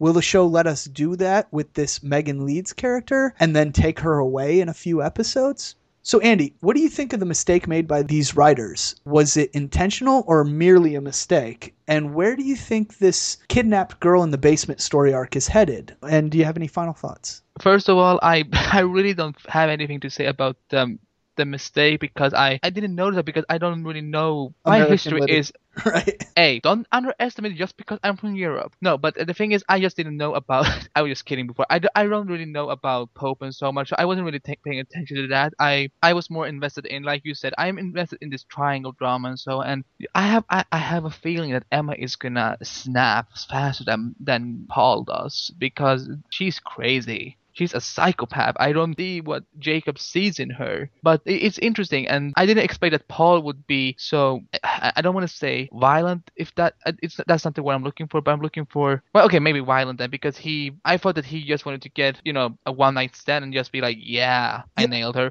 Yeah, but I'm really liking this storyline. It's it's different because I've been seeing so much drama on shows on the CW, or mostly on the CW. So, and this is a different take on it, and it's I am rooting for Paul, because Emma is creepy. But it's also interesting that what he and Jacob were talking about, because now I'm wondering, is Jake ashamed of what happened, or is he ashamed that he is supposedly gay? And that's something that I'm really invested in to see. One thing I was thinking about this kidnapped girl thing, I was thinking, I don't I wanted to think like, oh, they're probably gonna cut her or kill her or whatever. But it would be interesting. And this is just really a wishful thinking. And I might sound crazy, but I am 50%. But like, it would be interesting if they would use like the Stockholm syndrome. Like if she would get like the Stockholm syndrome, become obsessed by her kidnappers and become a new member of the whole of CZ1. Yeah, I was thinking a similar thing, that they might try to convert her if they could. And that's an interesting way that they might try to do it, since they're already trying to cultivate Joe's son, Joey, into a killer as well. So they might try to use some of the same manipulation and use the fact that she might develop Stockholm syndrome eventually. So yeah, I like that idea. I think that Paul grabbed her initially, or tried to seduce her initially, to prove to himself he's not gay, or to try and, he's struggling with, because he's very much in love with Jacob. And before that, he probably was not aware that he was gay or that he was bisexual or whatever the case may be. And he's trying to hide those feelings and trying to push them down. And so he went out and tried to find someone to have sex with to hide those feelings, or to prove to everyone that he's not gay. So I think that that's an interesting thing, and that will feed into his whatever he does to, whether he tortures her or whatever, will bear out of those feelings that he has to prove that he's not gay, or whatever he has to prove to himself. Yeah. Also I just want to add, because the only reason why I'm thinking, why I suggest the Stockholm syndrome is just, I don't want it to be predictable. Well, I don't want, people being kidnapped and killed and whatever. I like the idea of, I'm not saying that a cult is a good thing, but like seeing on a TV show, it's kind of intriguing. So, if they would do that, it would be something that people wouldn't see from a mile. And that's why I'm saying, I'm not saying that I'm worshiping these kinds of things. Because I just sound weird when I'm saying these kinds of things, because I've never expressed myself about these kinds of TV shows. So that's why I'm suggesting it. No, I liked your idea for sure. Yeah, I was thinking like, to the listeners thinking like, oh my god, this Andy dude is crazy. No, I don't think you're crazy. I think it was a good idea. Oh, thanks. I don't think you're crazy too. All right, man. Good episode. Yeah, good episode. I think that wraps up our discussion for this week, and with that, we're going to move on. Yeah, thanks again, Andy, for joining us once again for the following section. And now, Dan's going to rejoin us for the Bones section. Yes, with the Waste of Time episode entitled The Doll and the Derby.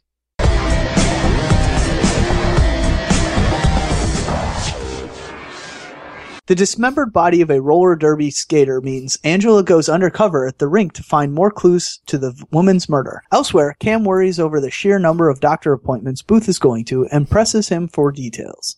This week's episode of Bones was another complete waste of my time, to the point that I used my DVR to fast forward through the overly long scene of Angela trying out for the roller derby team. Because I thought the plotline where Cam was worried about Booth's health due to his several visits to the hospital was a cheap gimmick to keep us watching, with the possibility that his brain tumor had come back. But I do have to give Bones props for raising awareness about a disease affecting children. Also, they did finally mention something about Hodgins going broke, but it was more as an offhanded joke, which makes sense, as Wu reminded me that money doesn't matter to his character. However, I still feel that we need to see some repercussions come out of Hodgins losing all of his money, just at least to raise the stakes for our characters when Palat shows up the next time. And even though we've seen no signs of it yet, I'm holding out hope for a plotline where Booth and the Squid Squad must race to bring Palat to justice to keep the Jeffersonian from going out of business. So, Nico, did you have any thoughts on this episode? I know it's probably really quick, so there's not much to say about it.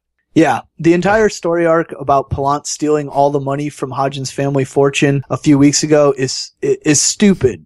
And here's why. There was easily evidence that it was an illegal wire transfer / draining of the funds, and thus the banks would have to return all of the illegally stolen money. They're not broke, and it's stupid to continue this storyline. I know it's going to raise the stakes, Dan, and you make a good point if they do continue to harp on it, but it's not realistic.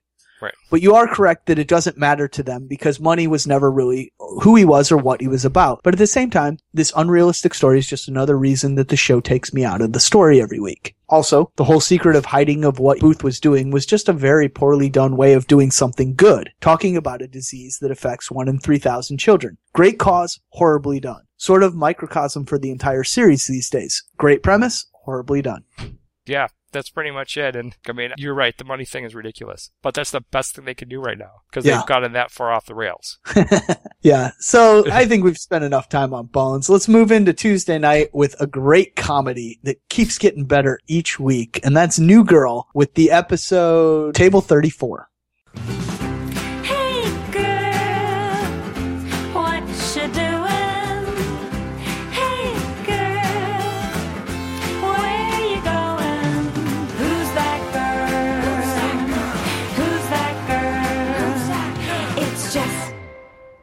Cece hopes to find a prospective husband at a dating convention for East Indians. Meanwhile, Jess and Nick find themselves in a compromising position in front of Sam. Can Winston gets his groove back. Following last week's turn of events with Nick and Jess, it came as no surprise that Table 34 was largely focused on the repercussions of the twosome's forbidden and exciting kiss. But since Nick refused to confront the situation head-on, opting instead to moonwalk out of the room, Jess fell back on Cece to talk things out. Meanwhile, Schmidt, decked out as the fortune teller from Big, had plans on surprising Cece at her Indian marriage convention in hopes of winning her back. Nick and Winston tagged along, also dressed to the nines, but what Nick didn't account for was Jess showing up as well. This leads to a series of entertaining convention activities, including hula hoop ring around, speed dating, and newspaper table building. Ultimately, Nick had to admit to Sam that he kissed Jess. Truthfully, it was probably better to get this over with straight away as opposed to stretching it out over several episodes.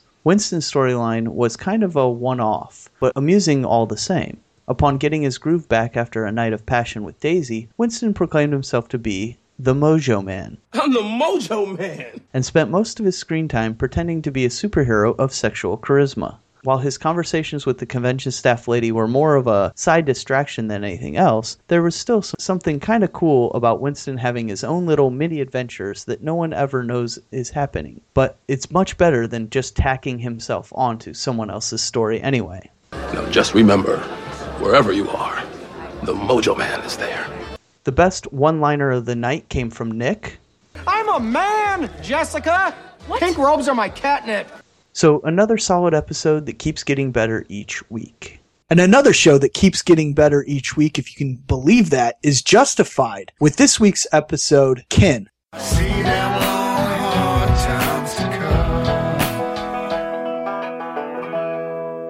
Raylan encounters unexpected danger when searching for Drew Thompson. Those of us waiting for Justified Season 4 Big Bad to show his or her face, with or without teeth, have been disappointed so far. Billy the Snake Hugger is dead. Randall is halfway to Florida prison right now. Limehouse has been minding his own barbecuing business back at the Holler. Boyd seems to be doing his own thing, and I doubt he'll be the big bad again, since he seems to be a better character when tangentially going up against Ray while still able to help him out in other scenes. We just don't know who the big bad's going to be. Now, talking with a friend of mine, he was totally bummed about this, and I suspect he's the voice of a growing segment of Justified fans. He says Raylan is at his best when he has a formidable nemesis to toss wisecracks at while he strains against his personal version of the martial code, especially when the big bad is full of enough twisted personality to fill a whole season of something like Criminal Minds. It's a trusted formula that Justified has used in the past, but moseyed away from this season, opting instead to focus on a cold case that Raylan's dad Arlo is somehow mixed up with. But is it working? Well, for me, I say absolutely yes. But then again, I love this show. For some, it is definitely not working. But then again, some people like Honey Boo Boo, so you can't please everyone. This show and this episode was great. One of the finest features of Justified is how it portrays people in Kentucky, makes them sympathetic and constructs them into the everyman/everywoman. The Hill people are the country bumpkinness of country bumpkins, and there's no hiding that. I even said that they are people other Hicks call Hicks while watching this episode. But the reason why this series succeeds is because it reminds us that the characters are all people first and Harlan County folks second. Writing them into the series must have been a challenge, and maybe even a bar bet that this writer lost. But it's a fantastic start into the slice of Kentucky life stuff that got us interested in the series in the first place. And once again, it worked great here. Kin was about the search for Drew Thompson and the most solid meat and potatoes episode of Season 4 so far in that regard. I've always loved how they made Boyd and Raylan into a almost grittier Dukes of Hazzard when they work together, even though they should never really work together. You know, Raylan being a U.S. Deputy Marshal and Boyd being a criminal and all. When Raylan slapped the cuffs on Boyd and talked about his sense of humor, you were laughing. Admit it. Come on. It's good TV when they're on the screen together, and the fact that they've only done this sporadically instead of forcing the fit too early or too often is why it works so well each time. Much like Rachel, the writers seem to be letting Tim Gutterson's details bleed slowly into this season's story. They talked about his PTSD earlier this season, and it's been brought up a few times before. In this episode, he immediately talked about how he was too young to shoot Taliban members, and then he connected with Colt on fighting the war on terror. Nice slow leak there. Combining that with Tim's story of meeting some hill people in his childhood, he's becoming quite the character. In essence, this was a return to the form of writing we've seen in Justified that they seemed to abandon last week. It was clear, fair, productive, and built towards something greater. Raylan and Boyd chasing after the same person presents a cat-and-mouse-like game that all Justified fans will want to see. They even shook hands on it, and Raylan was the one who played dirty first with that little handcuff trick. Raylan and Boyd in a competition is going to be fun to watch for a lot of reasons. Also, in this episode, we were also introduced to Nick Augustine, who's played by Mike O'Malley. Augustine got a pretty justified introduction. He shook hands with a few people, then murdered an old friend point blank, and continued his conversation without skipping a beat to show just how big of a badass he is. After last week's enjoyable and largely conclusive episode, Ken pulled back the slingshot to load a new setup episode that gave us another piece of the puzzle that is the cold case. But we're 5 episodes into the season and only have guesses as to where things are headed. Some viewers might have trouble with the lack of a big bad, but that allows Justified to tell more of the smaller stories it's so good at. Overall, Ken sent us back to what makes Justified great. Slice of life Kentucky, greater plots at hand building towards something, the drug business in rural and city Kentucky, and development of greater characters. There's a lot of good stuff to go in this season, and it looks like it's going to be a good one. And with us wrapping up the Justified discussion, it's about time to jump into another drama we love on cable each week, and that's White Collar. With the episode Empire City.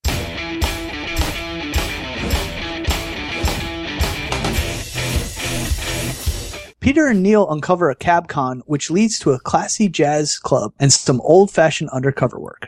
I've come to a consensus with White Collar that some of the series' best episodes are Maz-centric stories. Because that's exactly what we got here. Because it was revealed that among the many oddball things he does during the day, Maz works as a taxi driver, which in other words means great comedic potential for his character. However, what I think really delivered the laughs with Maz this week was his anger at being a con man who was conned by the case Peter and Neil were investigating, rather than Maz being a taxi driver. Then about halfway through the episode, things shifted towards focusing on New York's jazz club scene, along with his history, mainly through the Fable Cotton Club. And as a huge fan of jazz, especially during the era when it was most popular in the 1930s and 40s, I was completely sucked into the atmosphere of this episode. Also, to top it off, we got some jazz singing performances from veteran TV actor Diane Carroll, who plays Neil's neighbor, June, that were quite enjoyable. Lastly, I was kind of annoyed that the place where the evidence clearing Neil's father of the murder was in a place so obvious as the Empire State Building. But this was really the only hiccup in an episode that I'm going to classify as light, easy TV watching. That gave a nice breather there from the more intense episodes of our favorite shows that we watched this week, like Castle, Following, Justified, and The Americans.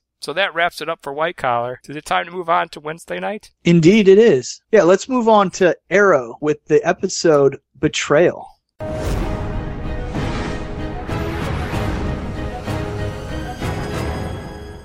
Infamous criminal Cyrus Vance plans to take on the Hood to re-establish his reputation as Starling City's leading crime lord. Meanwhile, Oliver confronts his mother over the copy of The List that Walter found. Quentin unintentionally endangers Laurel. After talking to Wu during my guest spot on last week's episode of Longbow Hunters, the Arrow podcast, some of my predictions on what's coming down the road for Arrow has changed. And this episode supported my new theories, because the vigilante, Tommy, and Detective Lance, all being put at each other's throats for their obsession to protect Laurel, is going to make Kerr eventually become Black Canary, because it means of showing she could take care of herself without having to depend on the Hood for her father's brand of justice. As for Dig's role in the episode, Oliver was kind of angry at him for looking into his mom, but I took this as a sign that Dig has really begun to care about Oliver as a close friend, or almost a brother, and doesn't want to see him get hurt. Also, you'd kind of love Dig always keeping his cool to the face of embarrassment, walking in on a 50th birthday party, dealing with Malcolm Merlin's bodyguard, through pulling that slick maneuver with swapping out a sound recorder for a cigarette lighter. Almost all the characters within a superhero universe solve problems with their fists, guns, or amazing abilities, but Dig holds his own in this world of fantasy using his wits and stealth maneuvers, making him a character on this show that's incredibly unique and fun to watch.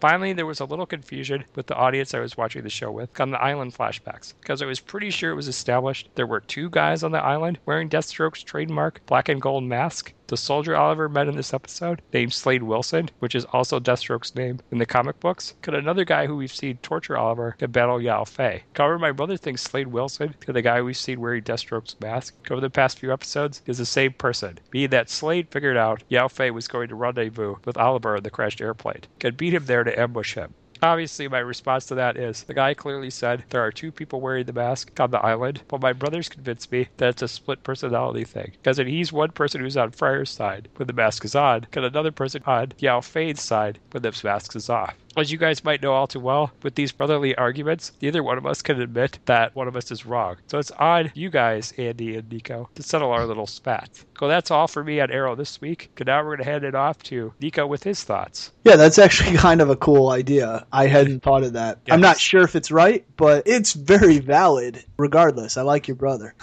Yeah, to mention it is cool. Yeah.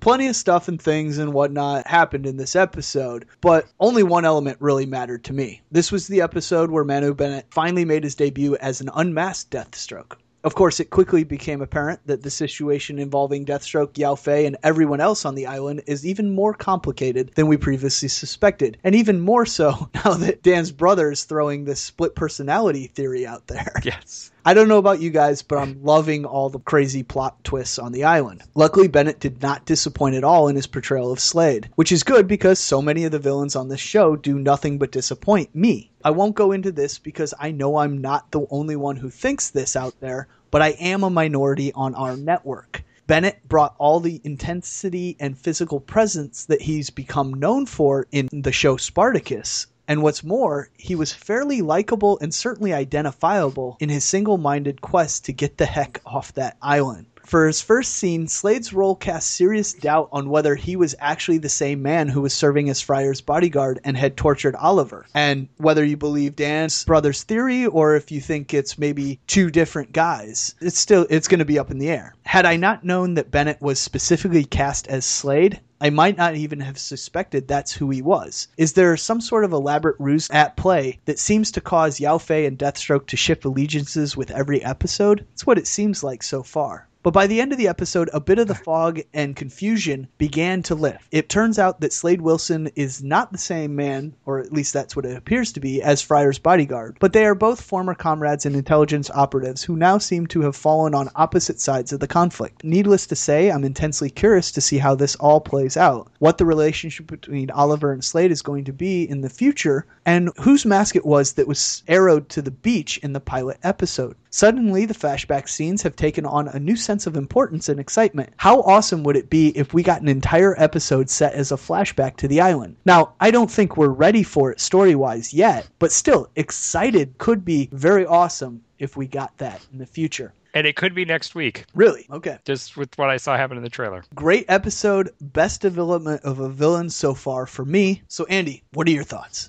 Well, to you ladies out there, I'm going to bring the female perspective. Manu Bennett is hot. He's the hottest Slade Wilson we ever had. But I love Bennett. I think he makes a great Slade Wilson. He, like you guys said in the beginning, that, you know, you didn't really know which side he's on and so on. To answer Dan's theory, it depends on, are we allowed to talk about what trailers have shown us for the next week? Yeah, that's fine. Okay, there's a scene where you can see Slade and his partner standing right opposite, like in front of each other. Because just to the left, during the whole explosion on the island, you can see somebody wearing black suit and having the mask on, but you see it from the back, while you see Slade walking up towards them. So sorry, Dad, no multiple personality order there. Okay, sorry to my brother there, Candy. Okay. Sorry, Dad's brother. Okay. But it was a cool idea, though. I had to throw it out. It's a really cool idea. I think that would put a really cool twist on that character from its comic book mythology, because I don't think he's not crazy, I think, or has something like that in the comics, right? Right. Yeah. But the thing that I felt, this wasn't on purpose by Bennett's part, but I think he kind of outshined the other big guest actor, which was Dr. Frankenstein. I mean, David Anders as Cyrus Venge, who looks a lot of like Dr.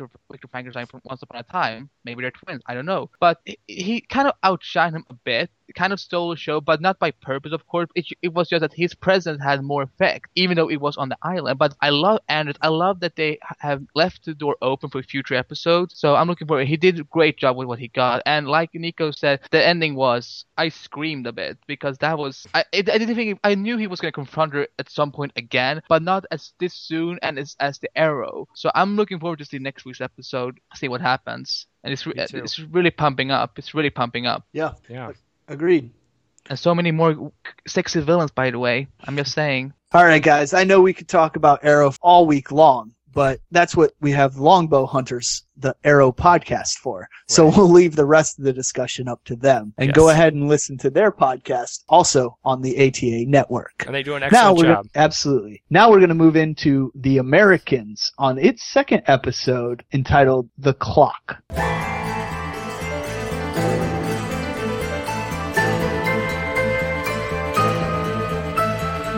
Philip and Elizabeth risk exposure while planting a bug in the defense secretary's office. So far, the Americans writers are doing a really good job of establishing the very different approaches and personalities of Elizabeth and Philip.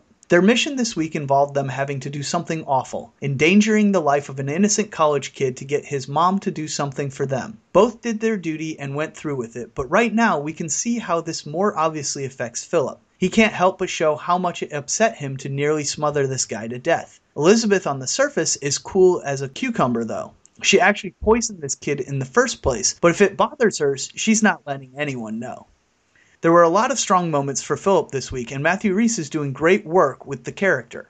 I love seeing the persona he took on, the sleaze stash included, when dealing with that boy's mother, Viola, and he very matter-of-factly explained the situation to her and what was at stake. A careful balance of being menacing yet reassuring, letting her know in the most straightforward and believable manner possible that this was very real, but that she could end the situation by assisting them. In the midst of this, he also got to show his fighting prowess again, with a tussle with Viola's brother. It's great that the show is willing to embrace the more sensational spy movie/TV show elements like that, while still keeping the characters relatable and grounded. Ironically, from what little we've seen of Philip and Elizabeth so far, the two representatives of an allegedly oppressed nation are more romantically progressive than their suburban American counterparts. They both engage in extramarital sexual activity as part of the gig, and it seems to be working out just fine for them.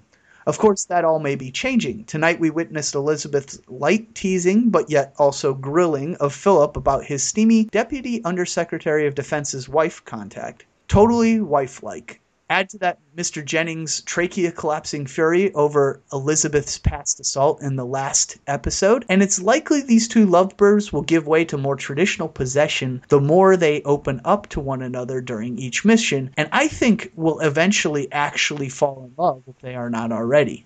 Speaking of which, I appreciated the clear objective here in this episode. A conversation about national defense was imminently going to take place, and the Jennings needed to rig a clock in order to hear the juicy details. If Philip's reluctance to pull off said mission on such short notice is the, quote, weakness Elizabeth mentioned last week, then this episode saw her understanding the source of his cautiousness. As soon as Philip slammed Viola up against the wall, it wasn't just the housekeeper's framed paintings that shook. Elizabeth saw her values knocked off balance as well.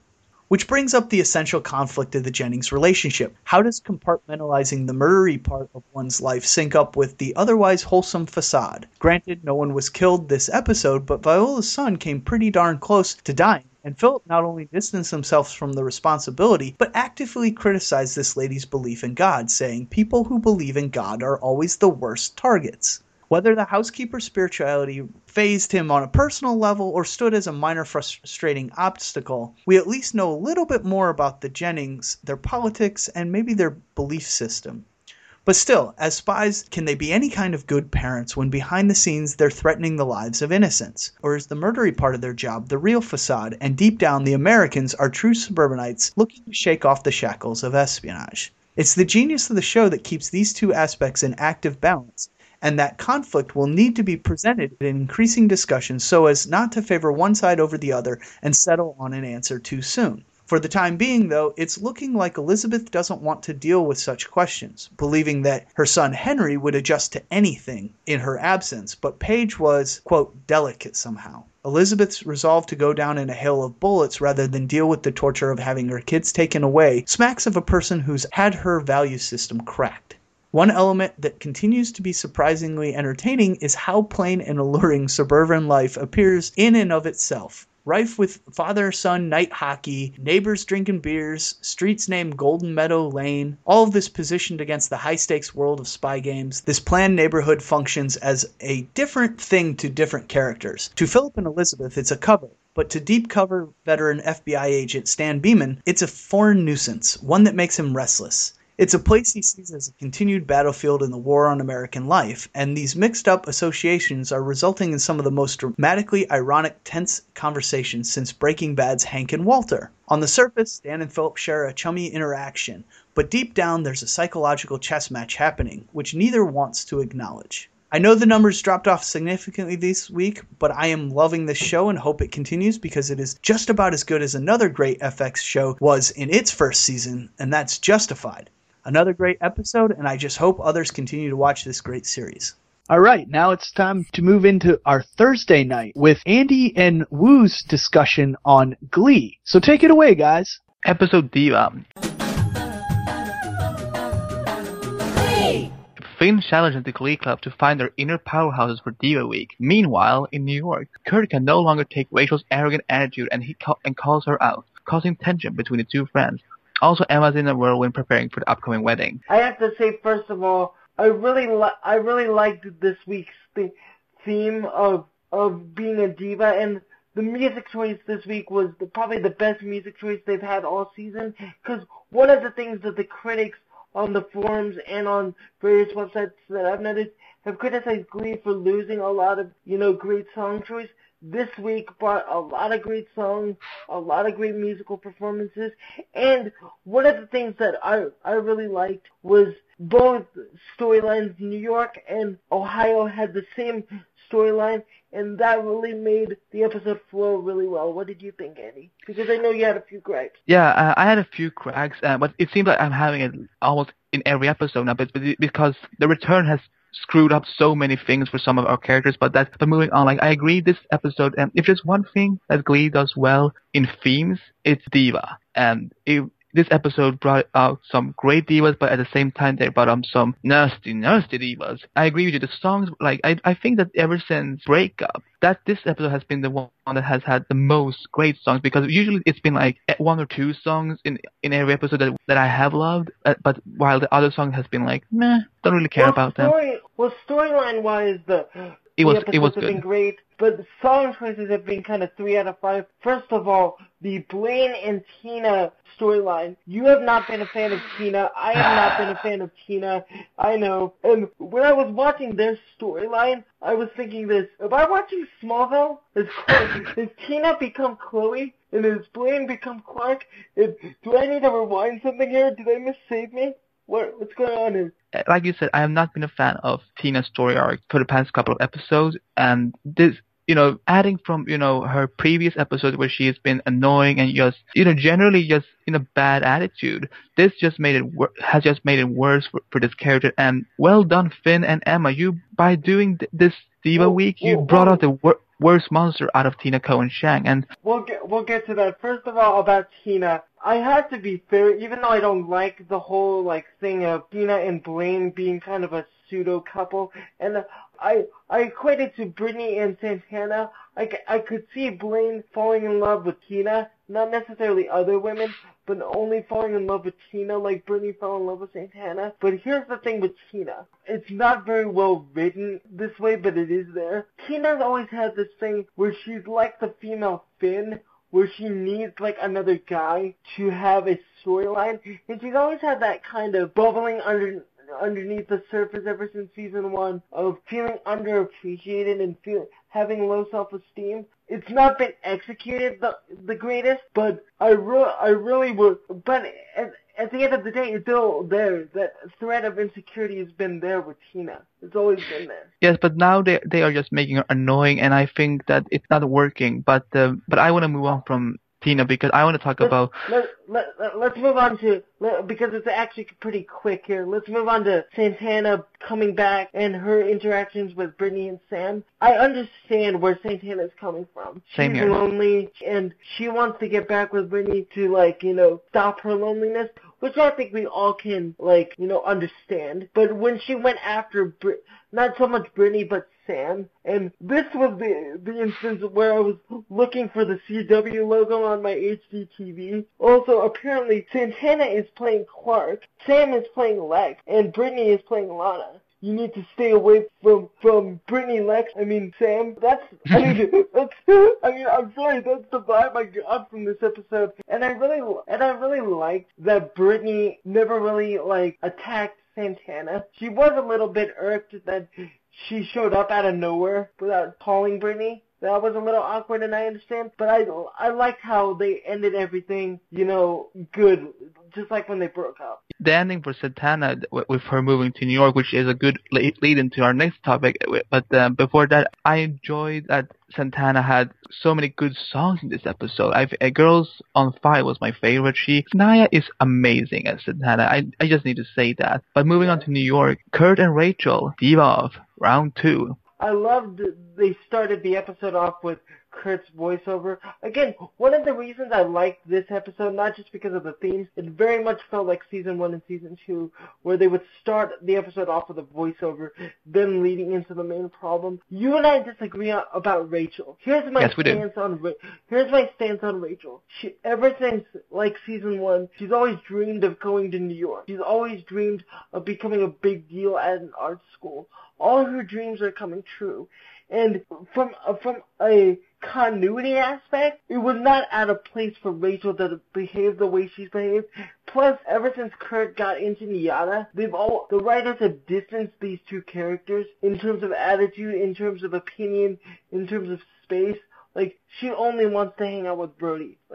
She's all about Niata and Brody, not so much Kurt.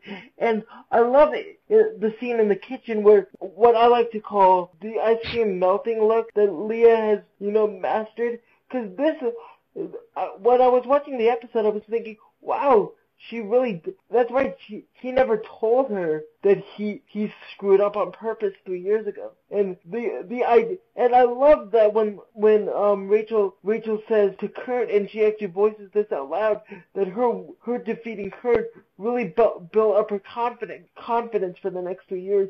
And that really has shaken Rachel. What was your thoughts on this whole storyline? And then we'll get into Midnight Madness, because we need to touch on that too. I feel mostly like you said, and because of time, I think we should just cut to the Midnight Madness. The only briefing I will say is that they've been writing Rachel a little bit oddly these past couple of episodes, and it's just I have a different view on Rachel than Wu Fats had, but we agree on some point. But moving on to Midnight Madness, best name for a show of ever, and I like that song that they sang. The way they shot everything was fantastic. The way the lighting in that scene was fantastic. This was the first instance, this season, I think, that they've used Brody in a way not to just have him shirtless, which I think when they hired him, I think that's the only thing he was really required to do other than perform, was to be without his shirt and his pants. Not denying it, ladies. If I can lick a Kitty and Marley, and Santana, I'm not gonna deny you, but my point is they really used him well,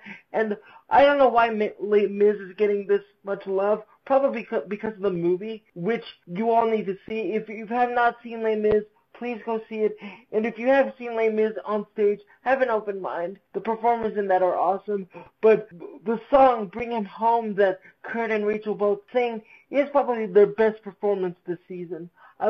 That's a great song in general, but the way they sang it, and this is something that we didn't even talk off microphone. Kurt defeated Rachel, yeah, but he won by only a minor margin. He didn't win by a big margin. He still won. Yeah, and I would agree with you more that Rachel is a little bit of a female dog, and I'm not denying that she has been, but really that's been part of her character. She has been an undercover, or in some instances not so undercover prima donna this entire series. But I think we're really we have one more thing to talk about, by the way. Yeah, and actually two more things. But if they didn't have that scene in the bedroom, I would have been totally on your side more. But since they kind of like made peace at the end of the episode when he won, and you know he tells her how much she means to him, that really redeemed the episode for me. But one thing we have to do, because we need to give this a little more time, and the sound that you hear, if you hear a slapping noise, that is my palm going into my face after seeing what happened between Miss Pillsbury and one Finn Hudson. Andy, take it away. Okay, let's get into it. This was not necessary. We don't need a storyline. We don't need this upcoming storyline for the next episodes at all. Not that it's not necessary. Not only is it not necessary, it makes no sense. Okay, they set it up earlier in the episode with like Finn being mad that Rachel changed her Facebook status to shacked up, which I thought was absolutely hilarious. A little bit extreme, but okay. I understand Finn's, heartache. I do. But if you're gonna put him with somebody that, it's more realistic that he would be attracted to, like Marley, because Marley is like Rachel, except in personality. Put him with Marley. Not that I want to see them as a couple either, but this makes no sense. Like, it's all going to end badly, and ultimately, it's going to shatter the relationship between Will Schuester and Finn Hudson. And that's one of the relationships that has always been rock solid. That needed to be rock solid since Finn doesn't have a father. Yes. Yeah, this was otherwise a really fun episode. Great songs and great performances. I would suggest a lot of great songs. You and I disagree. I think Darren Criss doing "Don't Stop Me Now" was the best song. You thought it was Santana at the end of the episode. But again, I would suggest to everyone that you tune in for next week's episode. I do, because that will be the last episode for a few weeks. And I don't, as I like to call it. Judging by the trailer. Well, that was probably the second title they had for the second version of the episode. But make sure to visit our forum. Or Quinn gets run over by a car again. Okay, we need to wrap this up. Make sure to visit our forums at acrosstheairwaves.com/forums and go to our Glee section. And also make sure to visit keysidetv.com/forums and go to the Glee section there. This forum is run by our good friend and my dear boss, Craig Byrne. And if you visit that site, make sure to tell him that we sent you. This next episode is going to be big. Yes. Overall, I give this last episode 5 out of 5. You give it a solid 4 out of 5, you told me off microphone? Yeah. Yeah. One more thing, I want to plug this.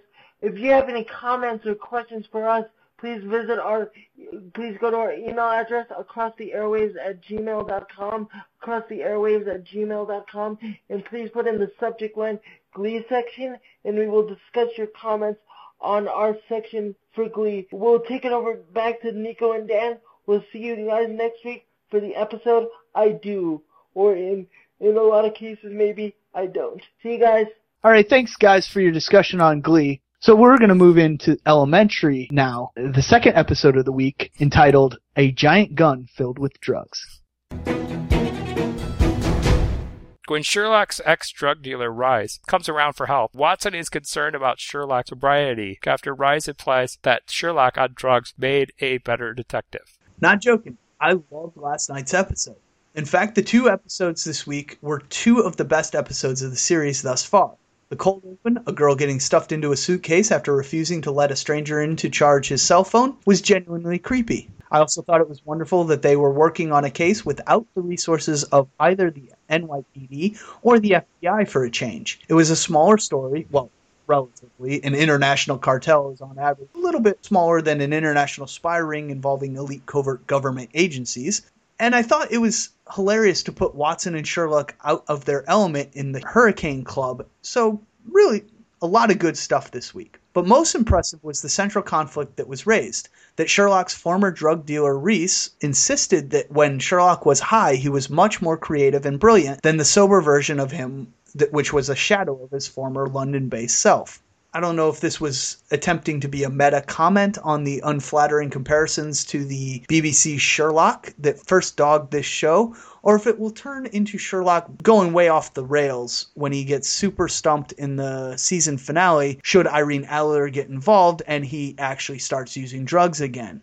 The fact that my brain is excitedly trying to predict where the season is going to go instead of sitting back and moaning about how many opportunities have been lost feels quite refreshing for a change, and I think that this show's moving in the right direction. The smaller stories, a mere sprinkling of police, and well-earned emotional punches rested on solidly built story foundations this week.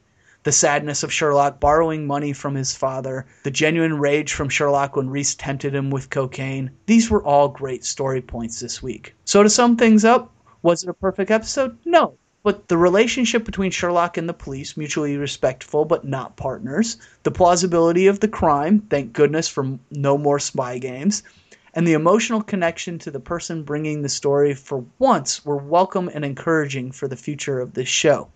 Great 2 episodes in a row this week. Really strong week for Elementary. So with this much better week of Elementary, I think we're going to wrap up our discussion this week, moving into the voicemail section. Your call has been forwarded to an automatic voice message system. Is not available. To page this person, press 5 now. Tone. Please record your message. When you have finished recording, you may hang up or press 1 for more options. In this week's section, we have a voicemail from Wu about this week's How I Met Your Mother episode. Wu has mentioned many of the same things I enjoyed about the episode and does so while waiting for a burger while out to eat. Now that's dedication to the podcast. Yes. Hey guys, I'm doing this kind of in a weird way. I'm sitting in a restaurant right now waiting for my burger, wanting to give my thoughts on this week's episode of How I Met Your Mother entitled P.S. I Love You. First of all, I want to say happy birthday to Mr. Dan Schmidt. Happy birthday, Dan, one of the co-creators of Across the Airwaves. Happy birthday. I need to break this up into 3 sections. First of all, I love the old school classic How I Met Your Mother feel of this episode. I really enjoyed Ted having an obsession with a girl and having that girl be obsessed with him. I love the old schoolness of the group sitting in the apartment talking about Ted's relationship problem and ultimately discussing it within themselves. You know, they discover more about their own relationships. I have to say, this is a great setup with the beginning of the end of the series, the Ted and the soccer girl. And come on, we've all been obsessive about relationships. I have to say, I loved the Robin Sparkles thing. I loved the betrayal of Robin Sparkles. And really, this would be probably the last time we ever see Robin Sparkles, just because Dan and I talked about this on Twitter. Kobe Smulders is getting a little too old to play Robin Sparkles. But I still find it funny, but I can understand why other people think it's a little bit overdone. Loved the return of James Van Der Beek. Loved all the Canadian actors and performers that did pretty much very much music version behind the music. Loved Kobe Smulders.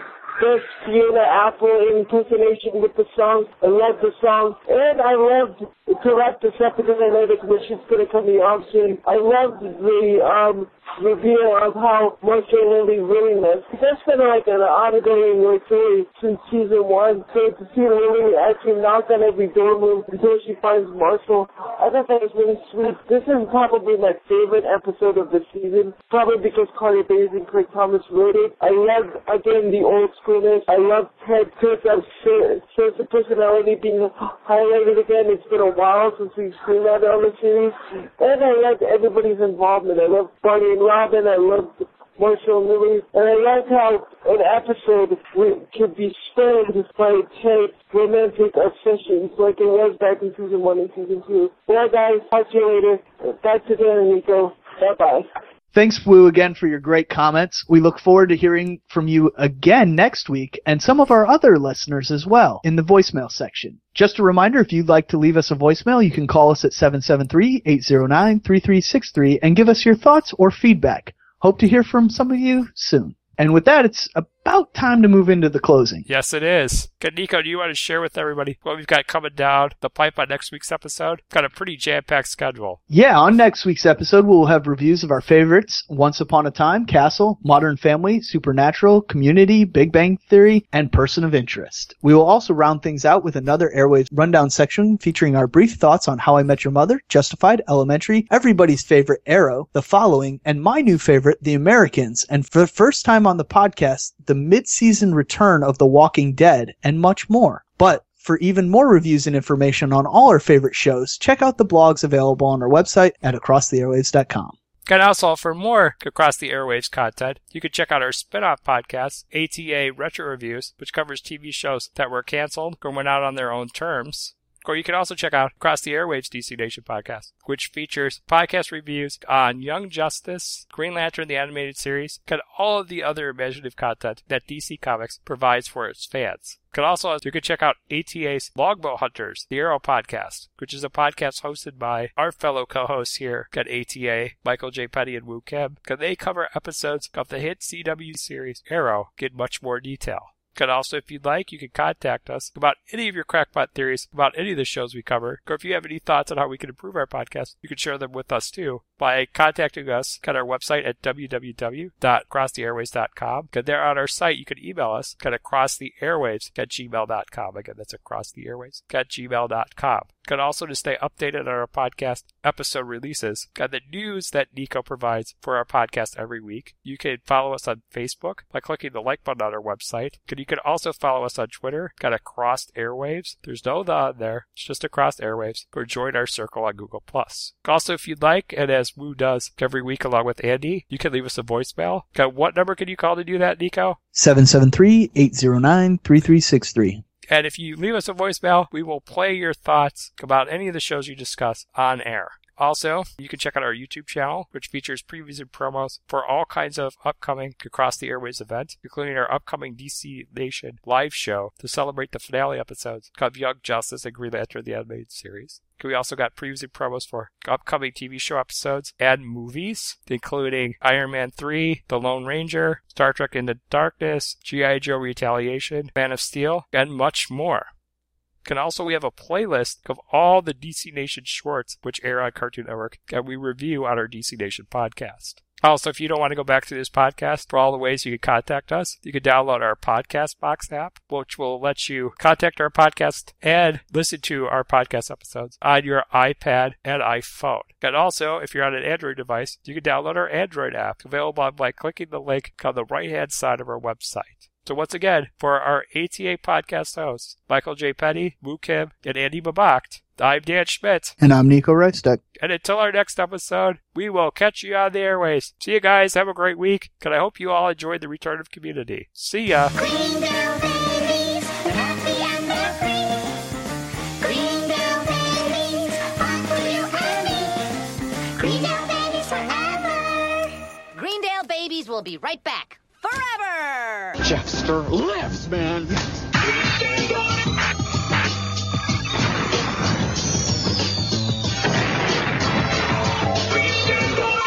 We now return to our regularly scheduled program.